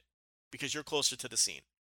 A point I made on the Pay show was I related this to Mustafa Ali. Mustafa Ali was in Chicago, which is an indie hotbed. And basically one promotion was booking Mustafa Ali. How the fuck does that happen? How does that happen? There's probably politics involved, but you get the idea here. How does Mustafa Ali, if you remember, Rich, he didn't really start going to places like AAW and Wrestle Circus, which is outside of Chicago, so don't throw politics at me, until we knew he was getting signed. Then everyone jumped on the Muhammad Ali bandwagon at the tail end. How does a guy like that not only slip through the cracks, but slip through the cracks in Chicago, of all places, where there's 19 promotions running every weekend? So my point here is you can't tell me that there's not more Mustafa Alis all over the fucking country who these promoters aren't paying attention to or doing their homework or doing the work to find because they're busy booking whatever's left of the previous generation of stars. I don't buy it. Rich, I don't buy it. I don't buy the argument that there's nobody left. It's your job to make somebody, and you should have been doing it over the last 3 years. And again, I can give you a list of a half a dozen people off the top of my head who are underused and underserved indie talents who I think, if given a chance, could potentially become stars. You can't tell me it's empty. And I can do a similar list as well. And I think, and we're not even guys that are as super connected to that scene as well. There's your hardcore Powerbomb TV watchers that could probably give you 100 guys that they think are guys that are floating around in the Midwest and in the West and in the East or whatever, just sitting there, doing their little indies in front of 50 people that could, if you just gave a shot to, could be that. Yeah, and a guy that you brought up, which I thought was a perfect example, was a guy like a Marco Stunt. I mean, he was doing shit in this scene for years, like just in IWA Mid-South and 01 USA or whatnot. I saw him, I think, once or twice, and I was like, yeah, okay, whatever. And all it took was just a little bit more. He gets booked for the SCI, the Scenic City Invitational. Then Janela gets him, and now he's fucking everywhere. One weekend I saw him wrestle 4 times. Like, you know what I mean? Like, and now he's ready to go, and he's a made man at that point. And obviously he's got his injury now, so he's going to be down a little bit. But it's like all it takes is like just somebody taking a chance on a guy. All it took was Janela and Game Changer or SCI or whoever, just a few companies to say, yeah, this Marcus Stunt guy, let's try him out. And it worked. Like, if it doesn't work, it doesn't work. And then you kind of go back to the drawing board. I get it. But yeah, the pool is never empty. And that's the thing that we've it's been that doom and gloom and, oh my God, and here come the boogeymen again to sign everybody. And yeah, that's a thing. And yeah, they're signing everybody. We know they're signing everybody. We know that was going to happen. So now what's the next step? Let's again, like I think you said it perfect. It's not about, worrying about, what happened or what's going to happen. It's about, okay, what's our next step? This is going to happen, so let's figure it out. Let's go, let's rise above this. Let's figure it out the next step, and let's make this thing work. And it's a lot of people, and again, you're mentioning AEW as one company, but there are many others that are just kind of throwing their hands up in the air and going, whatever, yeah, these guys are gone. Well, we'll have some matches with them, and then they leave, and then we'll figure it out after that. It's just like, no, you can't, as you said, rely on other people to make stars now. It's these regional companies are gonna have to go out there and grab from the region and build from the region and do stuff like that and build local stars. And that's, it's gonna be tough and it's gonna be different for a lot of these companies, but it's how it's gonna be. And like you said, the problem is that they're gonna get scooped up again, but that's the new reality. I mean, if this reality isn't what you want, then I don't know that wrestling is going to be for you, because this is what's going to continue to happen. WWE is going to be this way. They're going to remain aggressive in this atmosphere. So, but you're absolutely right. Mustafa Ali is a great example of a guy, and I can give you 10 guys in Chicago that are floating around that could potentially work for any number of companies in this area and do well for them. And I know guys in Texas, and I know other people know people in every state that you live in. There's a few guys that you say, hey, if you give the guy a chance, he'll surprise you. He might even be on the undercard of a show that you're watching right now, and if you got a chance. But yeah, it's definitely strange how the guard has kind of changed a little bit, where you have an example like, and we'll come out right there and say it, but AEW this weekend, again, we're picking on them because we know they can take it, but this weekend they had Trevor Lee and ACH go to 60-minute draw in the main event or whatever, which is well and good, and it was an awesome match, as you said, and it got streaming and all that sort of stuff. But is that really advantageous to their company? Yeah, it's good to kind of give these guys their gold watch on the way out because of all the work they've done, but why is you don't have to have loyalty to these guys. Like, it kind of sucks, but it's a cutthroat business. These guys don't have any loyalty to you. You have no loyalty to them. So you know what? Use ACH ACH, utilize ACH leaving. And that's one thing that Gabe was always good about. You knew when a Gabe guy was about to get signed because he'd start losing to young guys. He would start kind of working his way down the card or whatever. And we love that because it always was good about building up the next level. Well, Gabe kind of stopped doing that. And it seems like everybody's kind of just stopped doing that for whatever reason. It's just, that's not a common practice in wrestling anymore, when that's the best way to get a guy over. Like we said, if you put Marvin Reed in that situation, he's a made man after that day or whatever. You know, but companies just book shit, you know what I mean? They just book matches to be good, and then they kind of move on, and then they kind of worry about the next thing. But I think your big worry is that next thing is not coming in a nicely wrapped package anymore. Like now that the packages are done, the talent is still out there. It just needs to get wrapped up and delivered. But nobody, you're sitting there waiting at your door and waiting for the doorbell for, oh, hey, here's 5 guys that are great now, and then you can make your main eventers. Those guys are probably not coming. You got to build those guys. You got to make those guys. You can't wait for someone to ring your doorbell and deliver them to you. It's gonna take a lot of work, and we'll see who's got it and who's gonna do it. And it takes time to get people over, which is why this should have started a long time ago. Okay, yeah. You know, you can't just. It takes work and it takes time, and I think you nailed on another good point. I think a lot of these indie companies, and this is a point that Adam Lash has made a lot, and no one studies indie wrestling more than that guy. And this is a point that he's made a lot, in that these promoters got lazy and they all just relied on booking the super match. You know, they've stopped telling stories and or doing a lot less of that. And now, as bookers, these guys, I am not confident that a lot of these indie bookers know how to make a star. I know that they know how to take 2 stars and put them on the top of a poster. I know they know how to do that. I know they know how to book Phoenix and Pentagon and know that, you know, right off the gate, they're going to draw X amount of fans just having those 2 guys. I know they know how to do that. Am I confident that these guys know how to book and build a star? I'm not confident at all. Okay? I've seen, you know, I gave a couple examples at the top of places that have done a nice job. Defy's another one with Randy Myers. They've done a nice job, but he doesn't seem to be able to get out of that region. There's little examples here or there. But I mean, it takes time to get guys over. With that said, you can also have your overnight successes like Marco Stunt and Darby Allin. Are you telling me there's no more Marco Stunts or Darby Allins anywhere? That's bullshit. I'm so tired of hearing about it. There is nobody. You're not looking hard enough. You're not looking hard enough. Rich, you and I go to indie shows. No matter what the level, I know you're the same as me. Like, you can identify guys where you're like, oh, that guy in a couple years, if he sticks with it and the right people see him, you can go to the lowest level indie show and find a talent or two where you're like, well, he just needs to work here, or this person needs to see him, or here's what I would advise this guy. There's diamonds in the rough, and there's talent everywhere. And it's not, and you don't even have to dig super, super deep. Like I said, I know of some wrestlers right now that just need they just need the opportunity.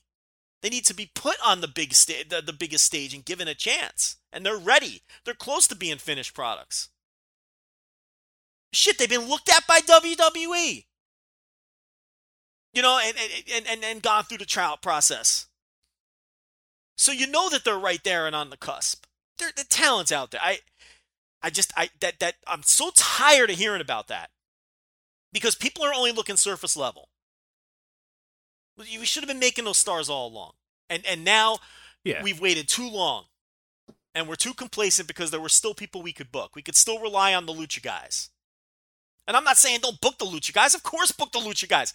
Look what MLW and that's what we've seen. Guys. And that's been like if you kind of been tracking history over the last few months, that's the new market inefficiency right now is Lucha guys. Yes. Like, nobody was booking these guys, so now LA Park and a Puma King and a Bandito, as you mentioned, like these guys are getting booked everywhere. That's the new inefficiency is, let's go to Mexico and pluck their guys and book those guys or whatnot, which is smart to do right now. But again, there's going to be a time and a place where you're going to have to move on from that as well. But yeah, right now that is kind of the new little shiny, toy is the underdeveloped Lucha scene or these Lucha stars or whatever, bringing them up or whatnot. So, which makes it interesting and makes it fun or whatever. But yeah, that's going to quickly kind of dry out here in a little bit. How many indie promoters unclenched their buttholes when Phoenix and Pentagon signed with MLW instead of WWE? What would this scene look like if they had some? Oh, Jesus, yeah. Yeah, I mentioned that as well, and I was like, oh, no. I mean, what a break that everybody caught with that one. Now, be smart about it. You've booked Pentagon 30 times, okay? Have somebody beat him now. Have him in a long feud with a young wrestler and have that young wrestler come out on top and see what happens. Clean in the fucking middle. I mean, just come on now. So I don't know. I think I don't want to hear it from these promoters. I don't want to hear that your job has gotten harder. That's the real world. I mean, you got to adjust and change and adapt with what's changing around you. I mean, that's just, I'm sorry you can't just throw together your super matches anyway. That tough shit. Adjust. You should have adjusted 3 years ago. We all saw it coming. Rich, we've been screaming about it for 3 years. Everybody's been screaming about it for 3 years. Yeah, so it'll be interesting to see kind of what the next step is. January will be the big reckoning as well. That's a time where I think a lot of people are going to be shocked by the names and the numbers. And we're being cryptic because we don't know all the people and we don't know who wants to get out, all that sort of stuff. But you'll know. I mean, if just do a little bit of research, look around a little bit. You'll sense guys that are on the way out. It's not too hard to kind of dig and figure it out. But yeah, it'll be interesting to see. And I'm somebody that is guilty of really not maybe watching as much indie wrestling as I should. And I'm going to hopefully start kind of changing that a little bit, watching a little bit more Powerbomb, watching a little bit more of these kind of other indies, because I like to kind of be on the cusp. I like to kind of know the next guys, and I've been kind of complacent as well myself. Like I've kind of fallen into I just watch the main big indies or whatnot, and that's fine. But now we're at a point where I'm interested in kind of digging in a little bit more. So I'm hopefully going to start doing that increasingly, because that's now, and there's an opportunity now for some of these companies that maybe have been doing a better job, like a Game Changer, like you said, who kind of came out of nowhere like a fucking phoenix and have passed up a lot of these indies. There might be some other companies out there that we don't even know about right now, or we're kind of hear about a little bit, that now emerge because they've been doing the job of building up stars and building up local talent and whatnot, that we could maybe see that as well. So that's exciting to know. So I like when shakeups happen because it's exciting, but yeah, it'll be very telling after January how a lot of these kind of shake out and work. And it's not just in Chicago, it's all across the world. I mean, this entire scene now, Europe, America, all that sort of stuff is going to be a lot different after January. So in a lot of ways, because All Elite, because of the WWE signing, because of NXT UK. So there's a lot of moving parts going on in wrestling right now. All right, Joe, you ready for some questions? Yeah, let's do it. All right, let's get through these. It's from patreon.com. I meant that like in a terrible way. I'm excited to answer these questions. When I said let's get through these, doesn't mean I don't want to answer these. I'm just, patreon.com/voicewrestling is where we got the questions. And you can, of course, if you're a Patreon supporter, you can do anytime we do Q&As. I do Saturday morning Q&As sometime. We do Q&As here on the flagship as well. voicewrestling.com/Patreon will allow you to ask us questions. All right, we'll start with Jeremy. He says, who do you think is ready for a breakout year next year, whether it be someone from one of the bigger promotions or somebody who mostly wrestles freelance? Joe, who do you think is breaking out next year? That's a pretty apt question, considering what we just talked about. I don't know. It's a tricky one because, I mean, I can give you a list of names. Why don't I approach it this way? Maybe people who I don't think are going to be signed, therefore I think that they're, going to be given chances. I think that someone like Filthy Tom Lawler has not been used. I mean, now look, I get he still fights, and that's part of it, and he can't take a million bookings all over the place, but that's a guy where I watch him on MLW and I think, how is every indie in the country not knocking down his door to try to get him the headline? I mean, the guy, right? He could be the biggest star. He could be the biggest star in the indies, far and away. Yeah, for sure. Yeah, and I don't suspect that he's on their radar yet because he's still taking MMA fights and all those sorts of things. I mean, I could be wrong. I have no idea. But that's a guy who I think is just simply lacking the opportunity to work in the right places. And I don't think he's any kind of perfect worker or anything, but what he does do well, he does well.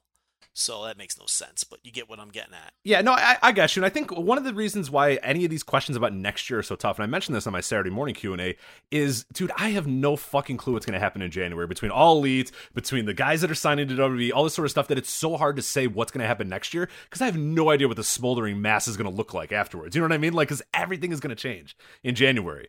Potentially. Everything is going to be... So it's so hard to come up with a name. Like, I could give you a Myron Reed, but they might sign him. You know what I mean? Like, I don't know. Like, he might get... It's so hard to say next year at this point, because we just know that so much is on the horizon and so much is changing and moving about this business that it's so hard to kind of think of what the hell is going to happen next year, because we have no idea what the whole industry is going to look like. So I struggle with it. Anytime anybody asks me, hey, what's going to happen next year? Or, hey, what do you think is going to happen next year? I said, dude, I have no fucking clue, because New Japan could, if All Elite says, hey, we're opening, and New Japan says, well, screw All Elite, Kenny Omega's no longer with New Japan, and now, All Elite is signed with, this, and New Japan sticks with Ring of Honor, or maybe New Japan goes to, and works with All Elite and tells Ring of Honor that they're not going to send their talent there anymore. Like, so much shit could happen that I have no clue. You know what I mean? It's so many moving parts can occur that it's I feel like I'm copping out on these answers, but I have no idea. Like, who fucking knows what this thing's going to look like in a year? I think 2019, I've had that year circled on my calendar for the Sonata singles push since he signed with New Japan. There you go. Sonata. I'll stick with that. Well, I think that the timing now feels right too. Yeah. For sure. For to do something with him as a single. I think they've established Evil at this point at a good level, and they know that they can main event him with confidence. And I think that Sonata outside of G1s hasn't really had those same opportunities, and you gotta wait in line. And he wasn't a homegrown guy the way Evil was. I get it. I always thought 2019 would be when you could say, okay, now it's time for Sonata. And the way that his career path has gone there, I think that the timing is pretty good for 2019 to see Sonata maybe get more of a push. And then I'll give you one more guy who I don't know if they'll break out, but I know that his company desperately needs this person to be a breakout wrestler, and that's Jake Lee in All Japan. They need Jake Lee to happen, and they need Jake Lee to happen very badly. All Japan, and it's underreported, very stagnant year. Business-wise, they had a good back end of the Champion Carnival. On their big shows, they've had some really good matches. Miyahara Zeus, the title change, was an excellent match. I don't know if you saw it. I think I went like 4.5 on it. Meltzer praised it as well. Universal praise for that match. They had the nice little feel-good story with Zeus this year, which was fine, but didn't move the needle from a business perspective. It didn't bomb, but I thought that would really blow up Osaka. It didn't. They're a company that has flatlined now. They've kind of just plateaued. That's a better word than flatline. Flatline implies that they're on death's door. They've plateaued now. And it's because it's Kento Miyahara and who? You know what I mean? Like, Zeus is a nice story, but, he's a little long in the tooth, and we see that there's a ceiling there. Jake Lee is the guy that needs to happen. They need to get him over big time in 2019, and he needs to be able to handle it, and they need to create a rivalry between Jake Lee and Kento Miyahara, and they desperately need that second big heavyweight star. So I would say keep an eye on Jake Lee next year. That's a good one as well. I think a guy, again, you mentioned New Japan, Zack Sabre Jr., I think, is next year. They've kind of building to him, and if you've been watching Tag League and all that sort of stuff, he is poised for big things next year, and I think they're battle ready. I think New Japan is for whatever the hell the All Elite thing is going to happen, if they're in it, or they have a relationship with them, or if those guys, your Omegas and Bucks and those guys aren't around nearly as much, your Codys or whatever, they kind of have... They're ready for that as well, and Zack Sabre Jr. and Sonata are two guys that I think are definitely in that as well. So I don't know if they count as breakouts, but I think they could be ascending to another level as well. So that's that. But yeah, who the fuck knows what 2019 is going to look like in wrestling? Scott Isle of Man Guy asks, an offer to Joe and Rich, $20 on who wins more games next year, the Jays, the White Sox, or the Reds. He says deal. He says the Jays win 85 next year, by the way. I think that might be ambitious, the 85, but I don't know that I'm taking that bet, because I think the Jays are probably going to win more than the White Sox or the Reds. What do you say, Joe, about that bet?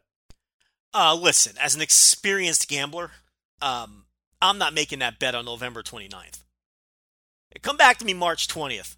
Right. If the White Sox signed, Bryce Harper, then maybe we'll talk a little bit, but yeah, right now I'm not taking it. I got to see how the Reds rotation shakes out and what these teams do. I can't take that bet on November 29th. This guy's just mad because I fleeced him last year.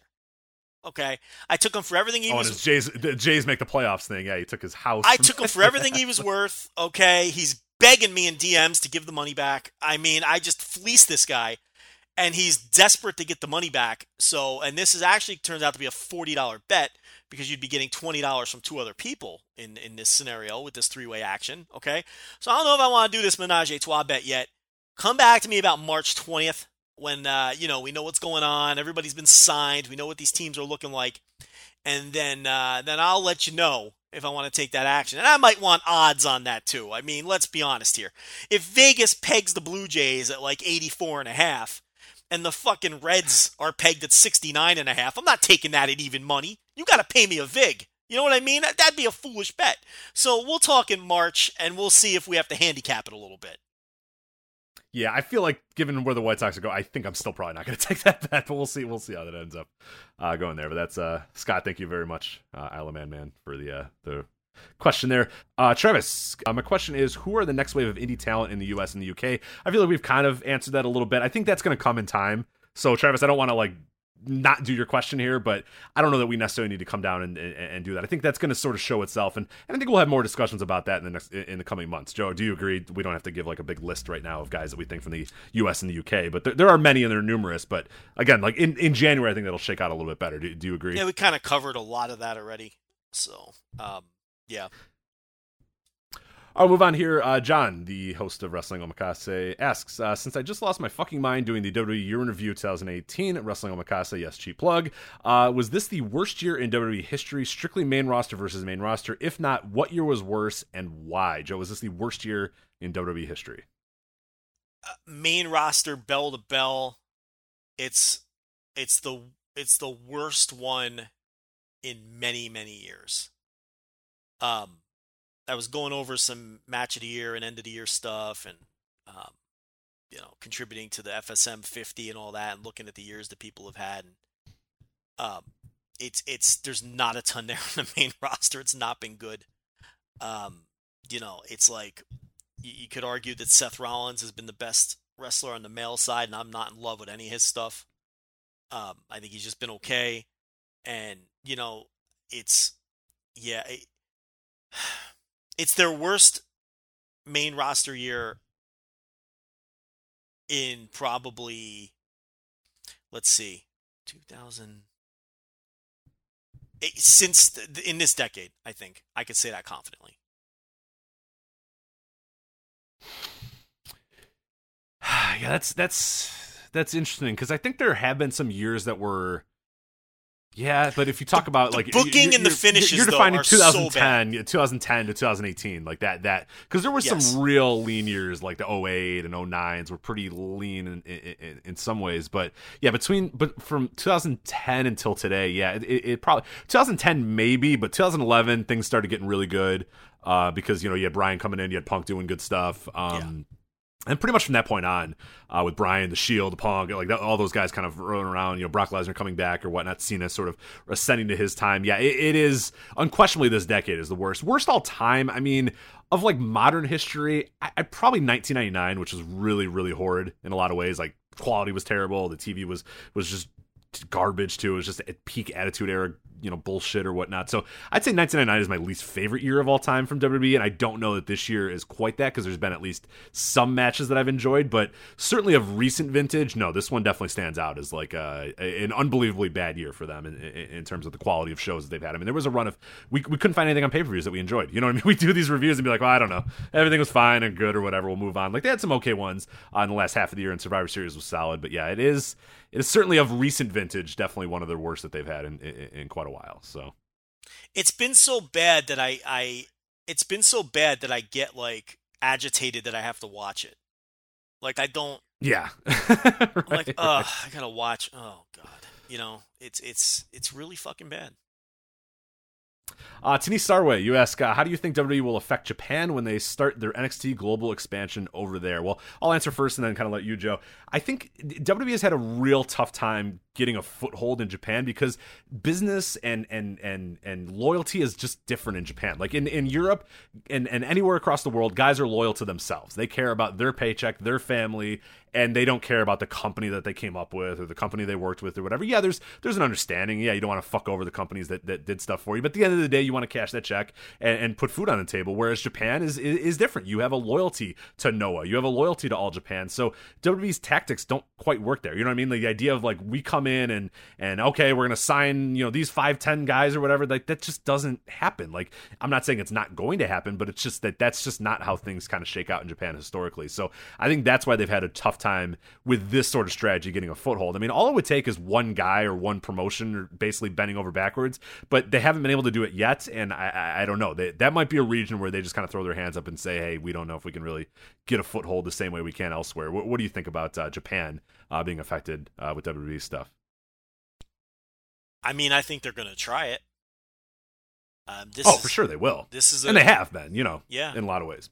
Yeah, I mean, yeah, it is a global plan. I mean, they're gonna attempt it. I think it'll be very, very challenging, though.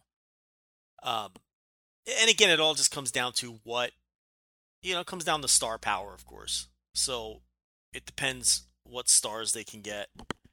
But again, the loyalty factor that's why I think even with the drastic style difference in Lucha, I think it might even be easier to do it in Latin America because of what you mentioned, that loyalty factor.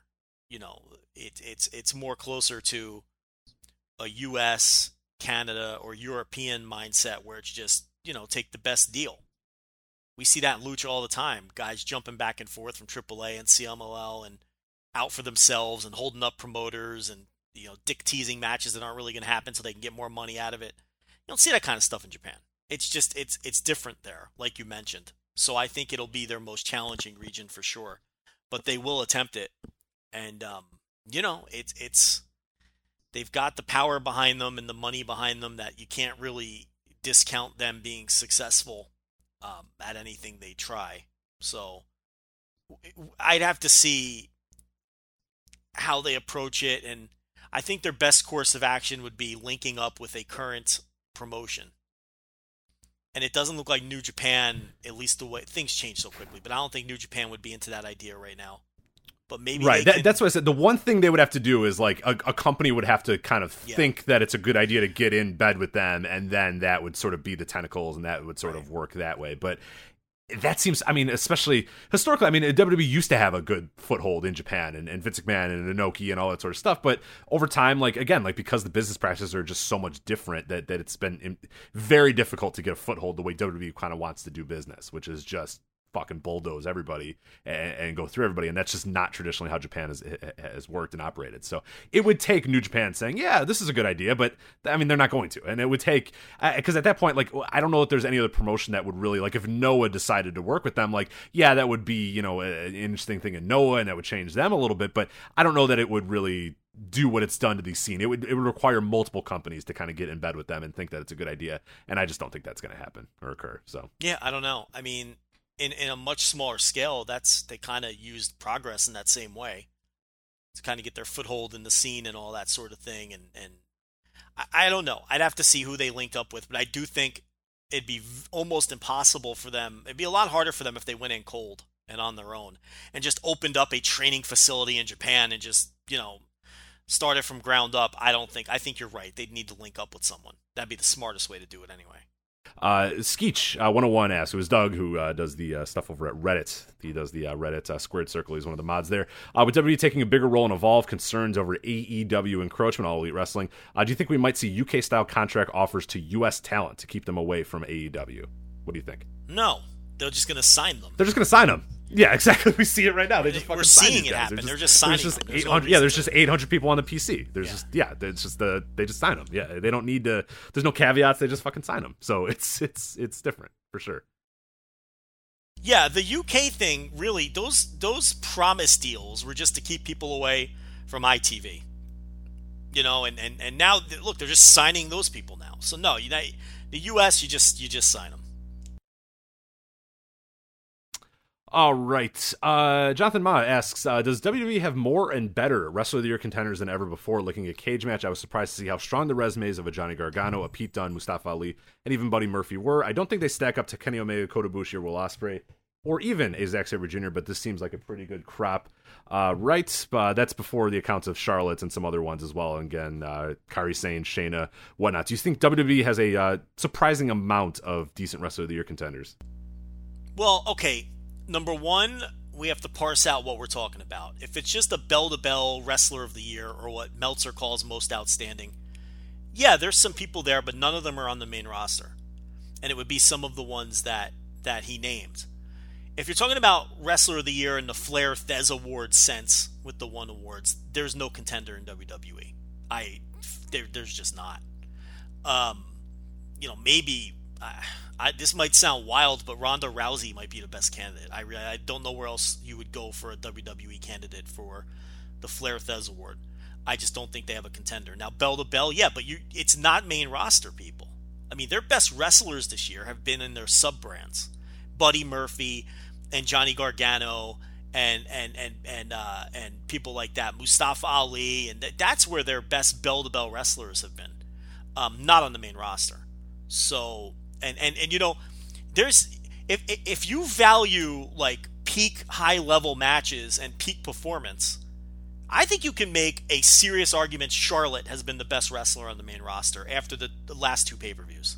With the Becky Lynch match and the match against Ronda Rousey and then the Asuka match earlier this year. Because there's really not a lot of other places to turn. Now, week in, week out, match in, match out, Seth Rollins has all the solid 3-star TV stuff, and he's better on a week in, week out basis. Even AJ Styles, who doesn't have the great match of the year caliber stuff that we're accustomed to, I think his work in the Samoa Joe matches and his work in the Shinsuke Nakamura matches, a lot of the reason those matches got dragged down were booking. And yeah, they weren't his usual level, but his work is solid enough. And even his TV stuff against Daniel Bryan and stuff like that. Look, no match of the year contenders, but solid. Now, so what I'm saying is if you value peak and match of the year level stuff and stuff that flirts with, I think Charlotte might be the best pick on the main roster. And she gets blown away by people on some of the sub-brands. So it depends what award you're talking about.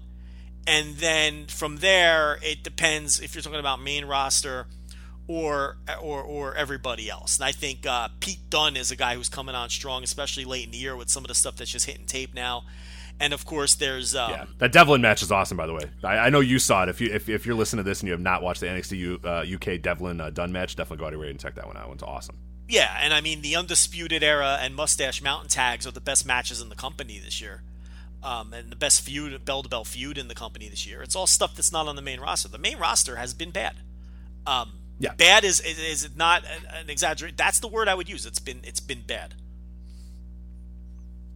So yeah, I think to answer your question, Joe, you kind of did right there, but I think it depends. Wrestler of the year, if you're talking about most outstanding, there is a case to be made for guys like a Pete Dunne, even a Mustafa Ali, a Buddy Murphy, a Johnny Gargano, but wrestler of the year probably not so much. And I think they do stack up pretty favorably with like your Omegas or Bushis and those sort of types, and Will Ospreays and Zack Sabre Jr.'s. Like my pick is probably a Walter, but if you wanted to make a case for Mustafa Ali, I wouldn't totally disagree. He's had a lot of great matches. If you want to make a case for Pete Dunne, I would definitely not disagree with you as well. And Johnny Gargano's had few of the best matches of the year as well. So I would definitely not disagree on that level. But rest of the year is an interesting case. If it's the Observer Wrestler of the Year, no. If it's an Observer Most Outstanding, then then there's definitely a case to be made for those guys. With that said, though, Rich, sorry, go ahead. With that said, quickly, I don't think anyone in WWE should win Most Outstanding. I mean, there's better contenders on the sub brands. I agree. They don't touch with like Walter or Will Ospreay or Okada or Kota Ibushi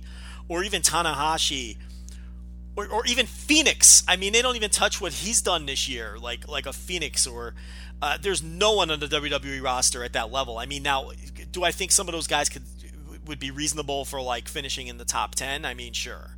I'm not going to kill you if you have Roderick Strong in your top 10 based on his tag work and his stuff in the Cruiserweight tournament and stuff like that. But, I mean, geez, he just gets lapped 1,000 times when you're talking about your Walters and your Zack Sabre Jr.'s and your Will Ospreays.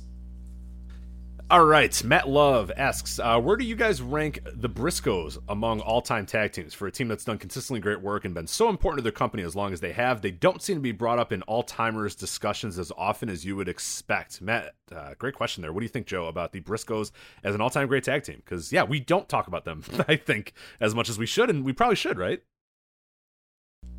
I think the Briscoes are an all-time great tag team. Yeah, I say that with zero hesitation. They're slowing down. There's no question they're slowing down. They're still good.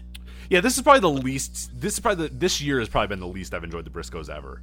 And that's spanning. And when I say ever, that's spanning like fucking 2003. You know what I mean? Like it's been that long that they've been doing consistently great work or whatnot. So there's something to be said for that. So for a decade of great work, it's kind of slowing down. Hell, shit, a decade and a half basically of great work. This year, you're starting to kind of see the cracks a little bit. But Jesus, man, you've had 14, 15 years of just tremendous work from the minute they basically got to ROH until about last year or so.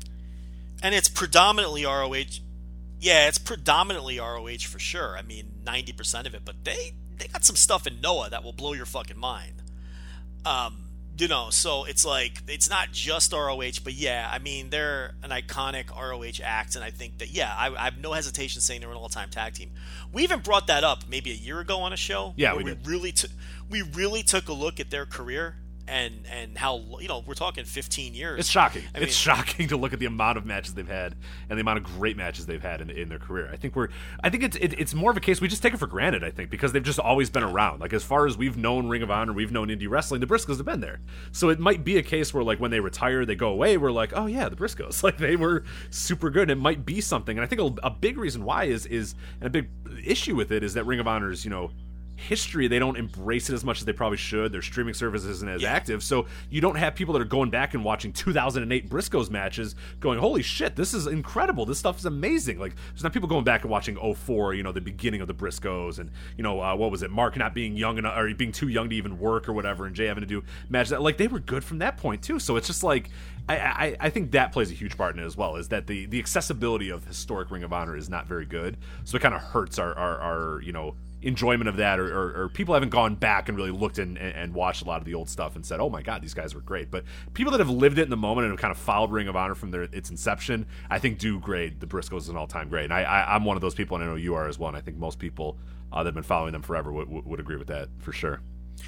I've said this a million times, but I think in 100 years, when people are watching tape, people are going to say, how the hell is Jay Briscoe not considered one of the greatest wrestlers of all time? You've said that exact quote before. So we are definitely not the show that is underrated them. But I remember that quote about a year or so ago. You said that he is going to be a guy that, in years people are going to go, oh my god, this is one of the greatest wrestlers of all time, and we didn't know. Like, he was just kind of here, and we kind of took it for granted. I think that's the best way to kind of talk about the Briscoes, is we've relied on them for so long that we're not used to them not being around, that we've kind of become complacent with it, and they are great. They are all-time greats. So it's definitely, he's got some match performances that are just fucking immaculate. Yeah. And there's just he moves different, and he looks different, and a lot of it is he self-destructed himself. And people are going to say, how is this guy not the biggest fucking star in the world? And a lot of that's on him. Yeah, or how did he only have this one? Yeah, I think a lot of it will be, how did this guy only have that one title reign? And it was a long title reign, but you think, oh my Jesus, God, this is a guy that you would build around. Like, you build an entire company around this guy in a lot of ways. But just for whatever reason, and some their own reasons as well, it just didn't happen for them. But no, it's they're an all-time great tag team for sure, 100%. Anybody who doesn't say they are just didn't watch Ring of Honor. Just doesn't. They got their head in the sand. You're wrong. You know what I mean? Like, you're just wrong. I mean, they have a body of work that's unmatched by almost any tag team in history. I mean, 15 years of era. Solid matches. Yeah, for sure. Yeah. Yeah. Chris Colvin asked, this is an interesting question, Joe, because I know you've been watching Bola. After watching the latest edition of the Battle of Los Angeles, did you find the Globe Theater to be distracting as I did? So this is a two-part question. Did you find anything distracting about the Globe Theater? What's the second part? Okay, the second part is, admittedly, my wrestling lens is very jaded in 2018. I'm desperately trying to find anything to hold my interest until Rumble season, and Bola usually keeps me interested during the fall and winter lull period. This year's shows had a lot of great matches, but I couldn't get super into each match because the venue seemed off. Am I being overly critical? So he, at the end of it, didn't think that it really hooked him, and Chris thinks that the venue might have been the reason why. Okay, so I am probably going to do subscriber audio for and do a whole thing on Bola. So I don't want to get too detailed. I will say this though, I thought the Globe Theater looked great on tape, and way better than the little dump that they usually run. Oh, way better than the I love the dump. The dump looked like shit, but there's something charming about the dump. But I'm with you. It aesthetically Globe looked better, Theater, for sure. Yes, the Globe Theater made it feel like a big time, vibrant company. And there's a charm to Reseda. I was too hard on it. I mean, I don't hate the Reseda building. I mean, it's unquestionably a dump, but it definitely. I see. I like the idea of like people like holding like pitchers of beer and getting like dumped on and all that sort of stuff. But it looks like kind of like your rinky-dink sort of like local. And this felt like the Globe Theater felt like this is a big time company and a big time deal. So I see the difference for sure. To me, I had the opposite of the guy who asked the question. The Globe Theater hurt his viewing experience. It helped mine. It made me feel like, wow, this is different. This is bigger and better for PWG. I like this. I was into the shows more in the Globe Theater. All right. Got a few other ones here. Oh, okay. David Nevitt asks, odds on Pac defeating Yoshino for the Dreamgate on Tuesday. Oh, that's coming up this Tuesday. Shit. Fuck. Came out of nowhere here. But yeah. Pac defeating Yoshino for the Dreamgate on Tuesday. We'll have to watch that and talk about it next week for sure. Yeah, I don't know what the odds are, but he should win it. I think that they've got something there. And this could be a scenario where we feel like he's hotter because we're in the West. But, you know, I feel like, though, he's the hottest heel in the company, and they need something to grab some attention and to shake things up a little bit. And I feel like if you're going to do something with Pac, now is the perfect timing. I think it's now or never. I don't think you have him lose and then come back and do it again at some point. Just do it now if you're going to do something with him short term. And I know he's not signed, and I know that ultimately he's probably not planting his flag in Dragon Gate for fucking a half a decade. He's probably going to be gone within a year. But so with all that said, I think he should win it. I think that feels like the right move. Yeah, I think from the story standpoint, it'd be good, you know, knowing that he's kind of come in here, and I think it helps sell as well because he came in, he kind of shook everything up. He said he's kind of changing the game, and if he just comes here and then he loses the Dreamgate match, then it's like, all right, he's just kind of here for a little bit, and then he's going to leave. I think it would be a. You know, we talk about the West and the buzz around there, and I think, like, if you watch Dragon Gate TV and you've been kind of following it and what's going on a little bit, it would make all the sense in the world, like you said, of him coming in there and winning it, because it would feel like, oh shit, this dude backed up what he said, and like, I feel like the challengers would be a lot more fun, the heat would be a little bit more fun, because if he just loses, it feels then he's just like in a holding period, and then you're just like, all right, well, we know he's going to leave eventually, so let's just kind of watch him do whatever. I think you can't talk the talk and then not deliver on this. So I hope that they have him win, because he's talked that big talk. I think it'd be a great story to have him come in here, be the invader, quote unquote, come in, win, and kind of go on from there. So hopefully he does. We'll see. I'm rooting for it because I think it'd be a cool story for Dragon Gate for sure. And again, I don't know what the feel is among the Japanese fans, though, the paying customers there. All I know is in the West, he feels like the hottest thing in the country. Right, yeah. We don't have a proper judge of that, but yeah, as far as we know, like, the buzz has been bigger than ever for Dragon Gate, but that's just because that could potentially be because Pac's there. But no, I think, I'm all in favor of that. I think it's the right move for sure. So we'll see. Hopefully so. All right. Gerard asks, if the Elite are done with New Japan and that includes Omega, who do you think in New Japan, other than Jay White, would benefit the most? Joe, who are your answers? Because I have a few as well, but I'll let you go first here.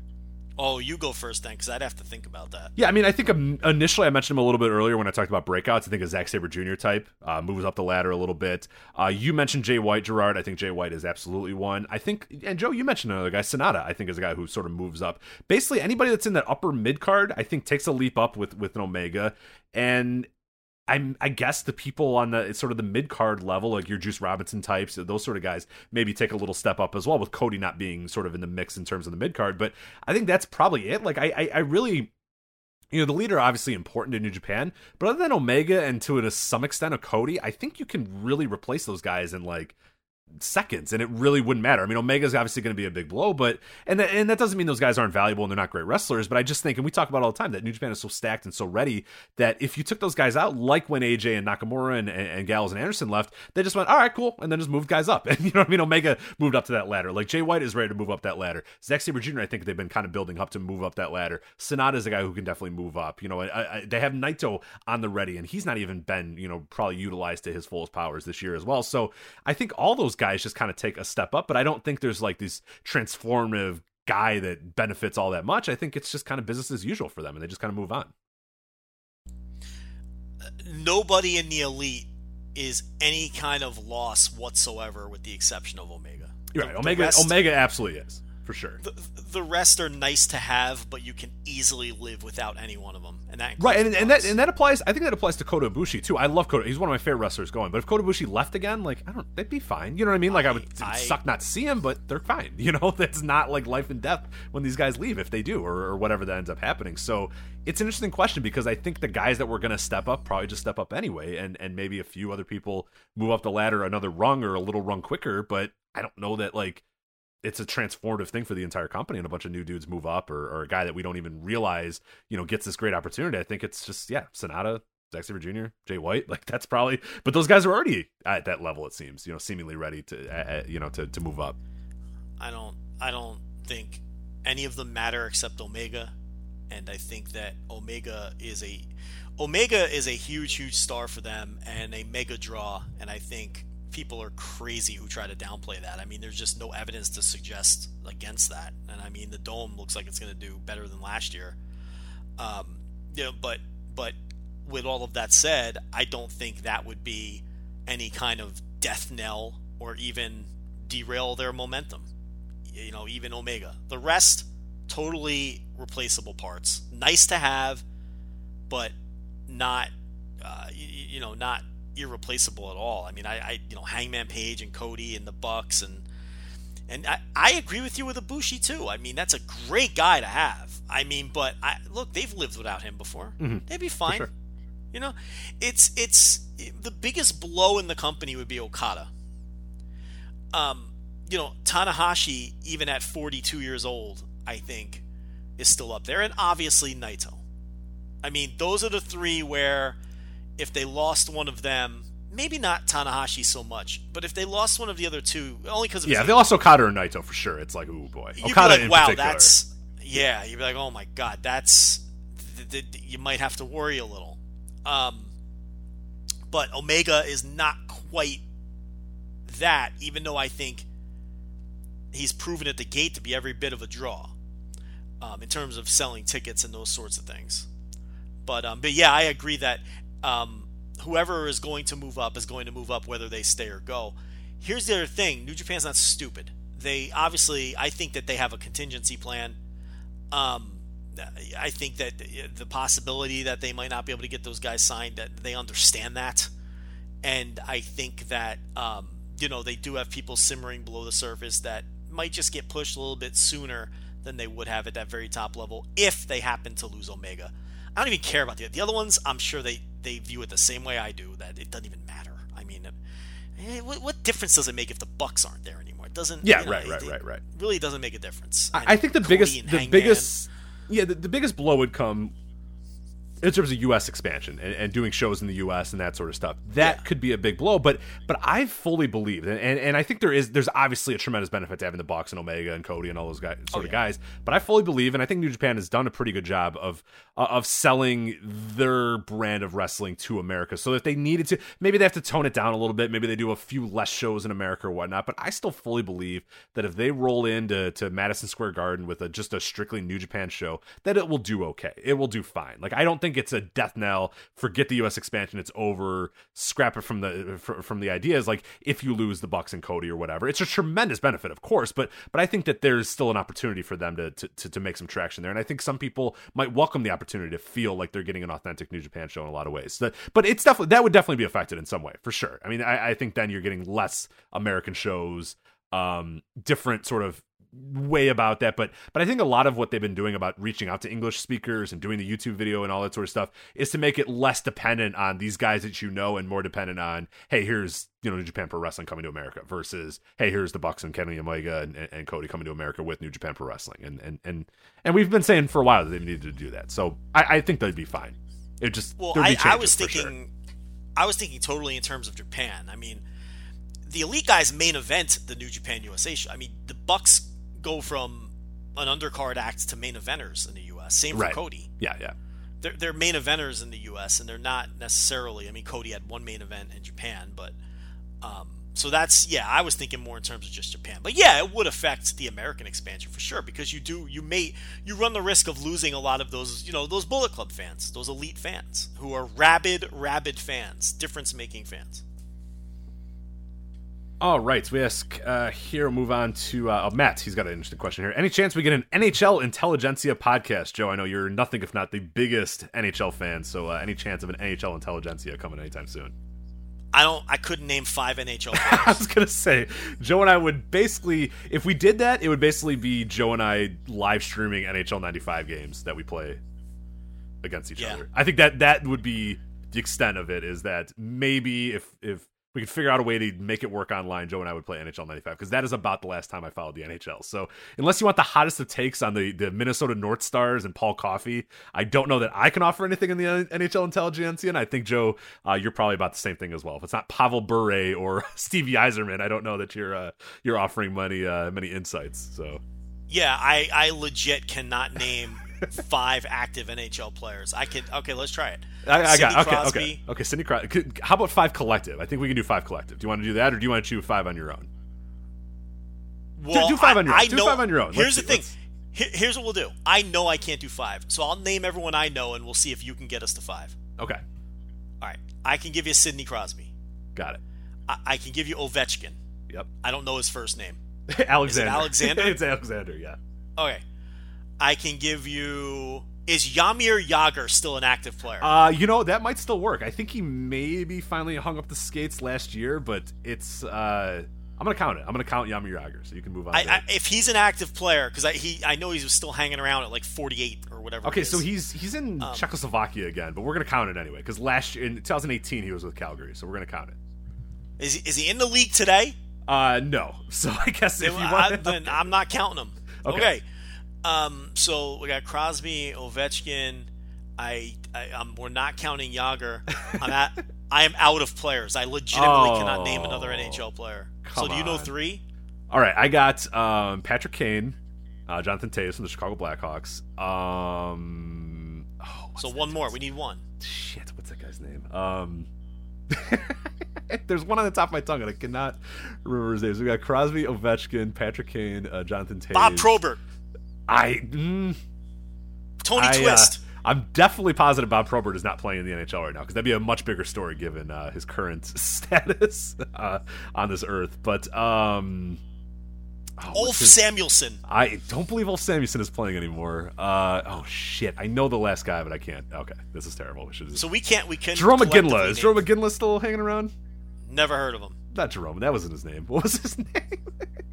Jerome McGinley. Oh, it was Jerome McGinley. Okay, he retired in 2017, so no, it is not Jerome McGinley anymore. Okay, I'm out. Yeah. So that's it. We got some retired guys. I mean, I said if you want us to do the 1995 NHL Intelligentsia, I think we could do a pretty good job of that. I could talk about the Hartford Whalers and the dominance of the Detroit Red Wings, but is Brett Hull still kicking around? Brett Hull is no longer still kicking around. No, he's got to be 50. Right? Yeah, he's gone. He's gone. Jeremy Roenick is retired as well. So.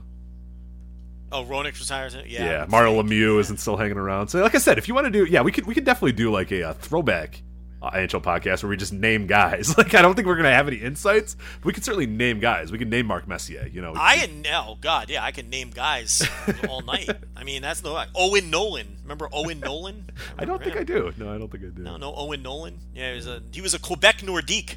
These aren't even teams anymore, Rich. Right? Like all the teams I can talk about don't exist anymore, so that's probably not a good thing anymore. Yeah, he played with Joe Sakic. Remember Joe Sakic? Oh, of course. Yeah, of course. Yeah. Okay. So we're not going to do that. We named at least 2 teams that don't even exist anymore. 3, I think. I dropped the North Stars, the Hartford Whalers, and you dropped the Nordiques. So yeah, we've definitely. Good point. 3. Yeah, so that's the extent of it. So no, you're probably not going to get an NHL Intelligentsia podcast. So sorry about that. All right, Chicken Man asks, which would you prefer, a roster full of talented workers but minimal star power, or a roster with below-average workers but some stars / main players? That's a very interesting question. Well, what are my objectives? What am I trying to do? He doesn't say, but let's... What's this guy's name? Chicken Man. Am I trying to pop Chicken Man and give him a good show, or am I trying to get a return on my investment? Because I'll take the return on your investment. Joe. You're Joe. You're Joe Lanza. You've for some fucking reason decided you got a Christmas bonus this year, Joe, and you said, you know what, Brittany, I'm going to start promoting wrestling. And she goes, oh my God, please don't do this. And you go, no, I'm going to do it. So Joe, you are promoting wrestling in College Station, Texas. So that's Well, that's your real scenario. Is you got an extra $1,000 or whatever in your bonus, and you decide, I'm going to do wrestling. So now you're that Joe Lanza. Which do you prefer? Oh my God, I'd rather invest in calculators. Abacuses. I'd rather. Yeah, calculators are making a big comeback. They got to be at the TI 1000 at this point, right? I was rocking the 83 back in 20 years ago. I can't imagine what they have now. So yeah, do they still have calculators? Why would you need calculators? Everybody's got laptops and shit now, but maybe they do. Okay, go on. That was kind of the point there, pal. I was being facetious. Well, they probably still have graphing calculators. I'm sure they still have graphing calculators. Those are still important. Again, if my objective is to get a return on my investment, I'm taking the stars every time. I think that, that's just an obvious answer. You'd like to have a good mix. I mean, I do think it's more important than ever to put on good shows, though. So, look, I've always said, if I ever promoted a wrestling show, which is never, ever, ever, ever, ever, ever going to happen, that will never happen. If I ever promoted a wrestling show, I would use local talent, very low level, very inexperienced, cheapest as possible, and just try to draw families, and that would be the best way to approach making money, I think, at a level that a schlub like me could afford to do. I would not try to bring in Zack Sabre Jr. To wrestle Will Ospreay in my main events, and that would not be. I'm not going to be Canuck Pro. I would use wrestlers you've never heard of, hungry to work and very cheap, and I'd run some high school gym somewhere that I'd get super cheap, or maybe split the money with the school, and I would be very happy making my $700 profit. That's how I would approach running a wrestling show. I have no interest in running, a big time indie wrestling show. None. Yeah, I'm the same way, and we've talked about this before, is that my ideal thing, and I did that even when I played like EWR or whatever, when I played Wrestling Sims, is I would like go low budget as possible and try to like work my way up and build guys up from nothing to something or whatever. That I prefer way more than anything. Maybe as you said, book like one guy that comes in and gets some nostalgia pops and gets a few tickets sold, but like the rest of my undercard would just be local guys, young guys that I'm trying to move up, because I want to build those next stars. I want to be that guy versus the hassle and the struggle of, oh my god, if we don't sell 1,000 tickets, I'm losing my ass on the show or whatever. That sounds way too stressful to me. I'm down for, like you said, rolling into a high school gym and saying, hey, if we get 100 people, I'll be happy. You know what I mean? Like, that's pretty much all that I want, because you set expectations low, and then there's the fun challenge of trying to build it up in that way. So I'm right with you. That's probably what I would do. So I would always prefer, if I was booking, to do the, as you said, the below average workers, but some stars and some main players or whatever, or however you want to classify it, whatever way it would be maybe one star and a bunch of scrubs, or maybe just all scrubs, and just kind of work our way up that way. So that sounds much more fun to me. Hey, now if you want to put me on the team and pay me, I would think I would take a job at a wrestling promotion if the situation was right, but I'm never putting up my own money. No. Jesus Christ, no. That would never happen. Never.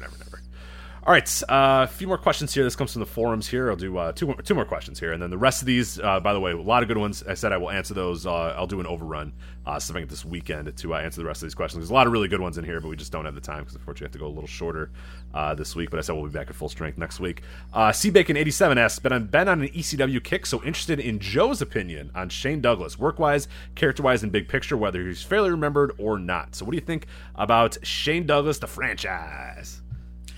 Shane Douglas, and for someone that lived through it and went to the shows and all that during that peak, or not the peak actually, but the glory days, I should say, of what people remember as the glory days, because they did much better business later on.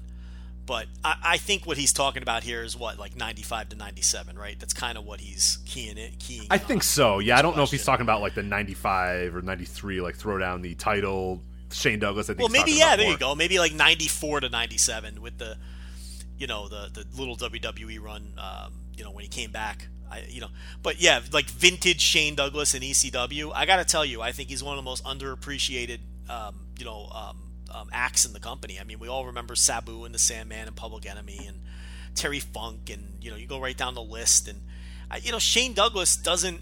I mean, he doesn't quite get held up in the same reverence. But let me tell you something. As far as cutting a heel promo and drawing the old real heat. Oh, dude, I mean, he was great. Yeah. My God, an incredible promo. So, and I didn't know that he actually fucking wrestled, because when I started watching ECW, he was in that giant arm sling, and he felt like he was in that fucking arm sling for like 2 years.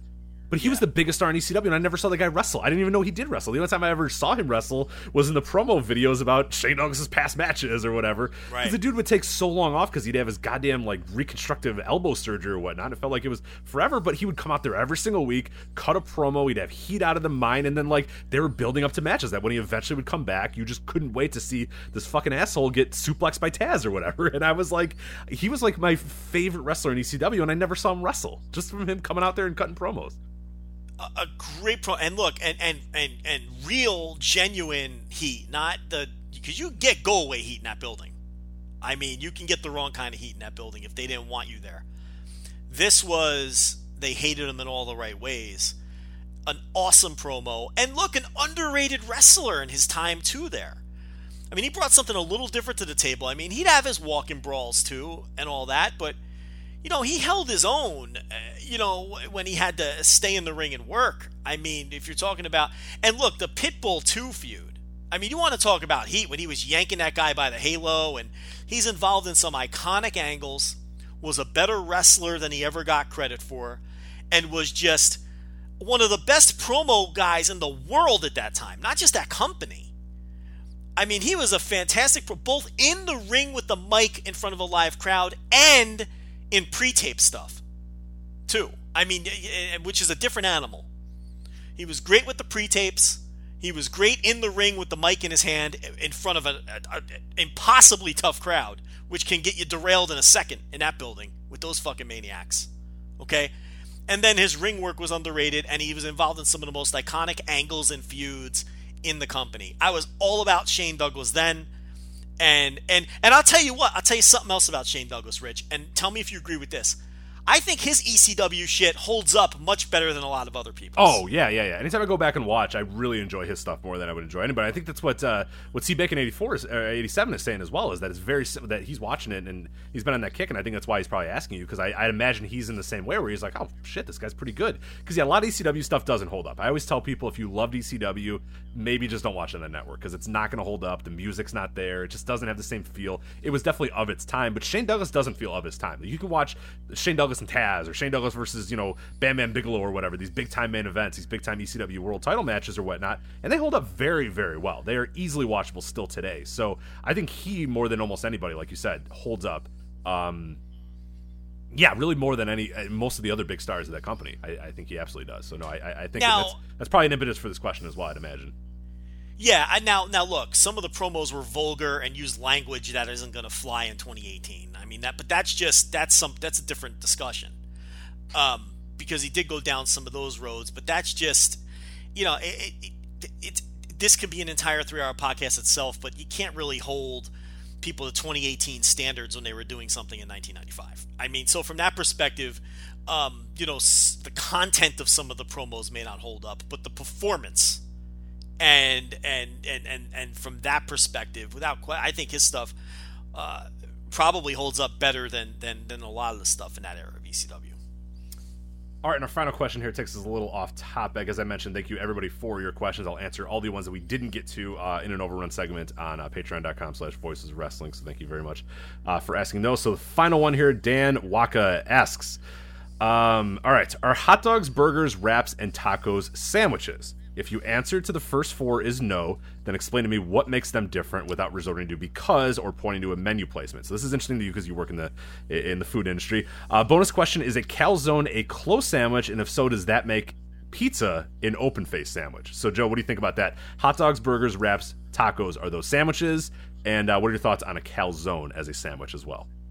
What is this, 2014? I know, we're doing this again. We're doing this again, but I think it's a good way to close the show because I'm very interested in your thoughts. Because I know at some point this had to be brought up between you and people in the restaurant world as well. So I'm very curious on your thoughts for this because I'm just a dope. Who cares what I think? But you're a man, you know, of the industry. So I'm very curious. No, nobody brought it up. Oh. A hot dog is a fucking hot dog. A calzone is a calzone. Pizza is pizza, and a fucking sandwich is a sandwich. It was nonsense then. What about a wrap? Is a wrap a wrap? A wrap is a fucking wrap. Why we gotta fucking change it around? A wrap is a cylinder-shaped fucking gimmick with the food inside. It's a wrap. Okay? I mean, a burger is unquestionably a sandwich. Like, that's fine. Like, yes, everybody a burger is a agrees with sandwich. that, yeah. Absolutely, yes. But I mean, that shit was dumb then. And it's dumb now. And no, these were not hot topics inside the restaurant world. Around the grill? Oh, okay. No, you didn't have chefs arguing with each other or, hot debates and people pulling fucking knives on each other, arguing whether a fucking hot dog was a sandwich. Okay, it didn't happen. So no, utterly ridiculous. I mean, are we going to argue about the gold and blue dress next? I mean, That's next week. Yeah, let's do that next week, yeah. Yanni or fucking Harold, whatever that was. What was it, Yanni or... What was he? Yeah. Laurel and Yanni. Yeah, like, Yanni and Harold. I couldn't remember the other name. I thought like Yanni or Bill, whatever those two were.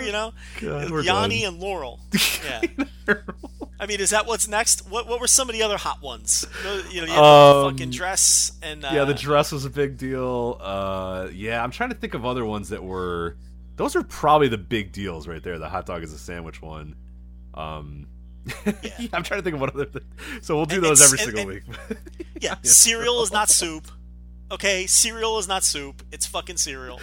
So why do we do this to ourselves? We have so much else to worry about in the world. Let's not worry about the classification of a hot dog. Just fucking eat the hot dog. You know what I mean? Like, a lot of it was good-natured, but people got real fucking nasty with each other. With they did. They really too. did. Yeah, that's what I was saying. Like, oh no, you fucking idiot! What do you know about stuff? Like, yeah, whatever, it's. And then, of course, after a couple days of it, everyone's fucking tired of it, and it just gets stretched on for weeks and weeks, for years and years.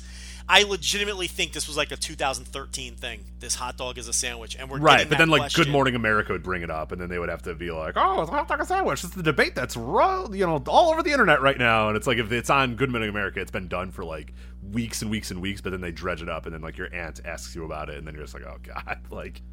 Yeah, well, like you're eating Thanksgiving dinner, and they're like, I've wondered if a hot dog's a sandwich or not. You're like, oh, Jesus Christ, we're doing this again? Like, well, in 5 years, someone's going to ask us if we know how to floss. So, I don't at all. That's what's coming next. Have you ever flossed, Joe? I'm doing it right now. Are you? Okay, that's what I thought, yeah, I can do it. I would never do this in front of another human being. But just to prove to myself that I can do it, yeah, you taught yourself just in case at gunpoint you're told, hey, I won't shoot you if you can floss. You want to at least know how to do it. So I think that's the key to the floss is you really have to maintain the side to side movement of your hips.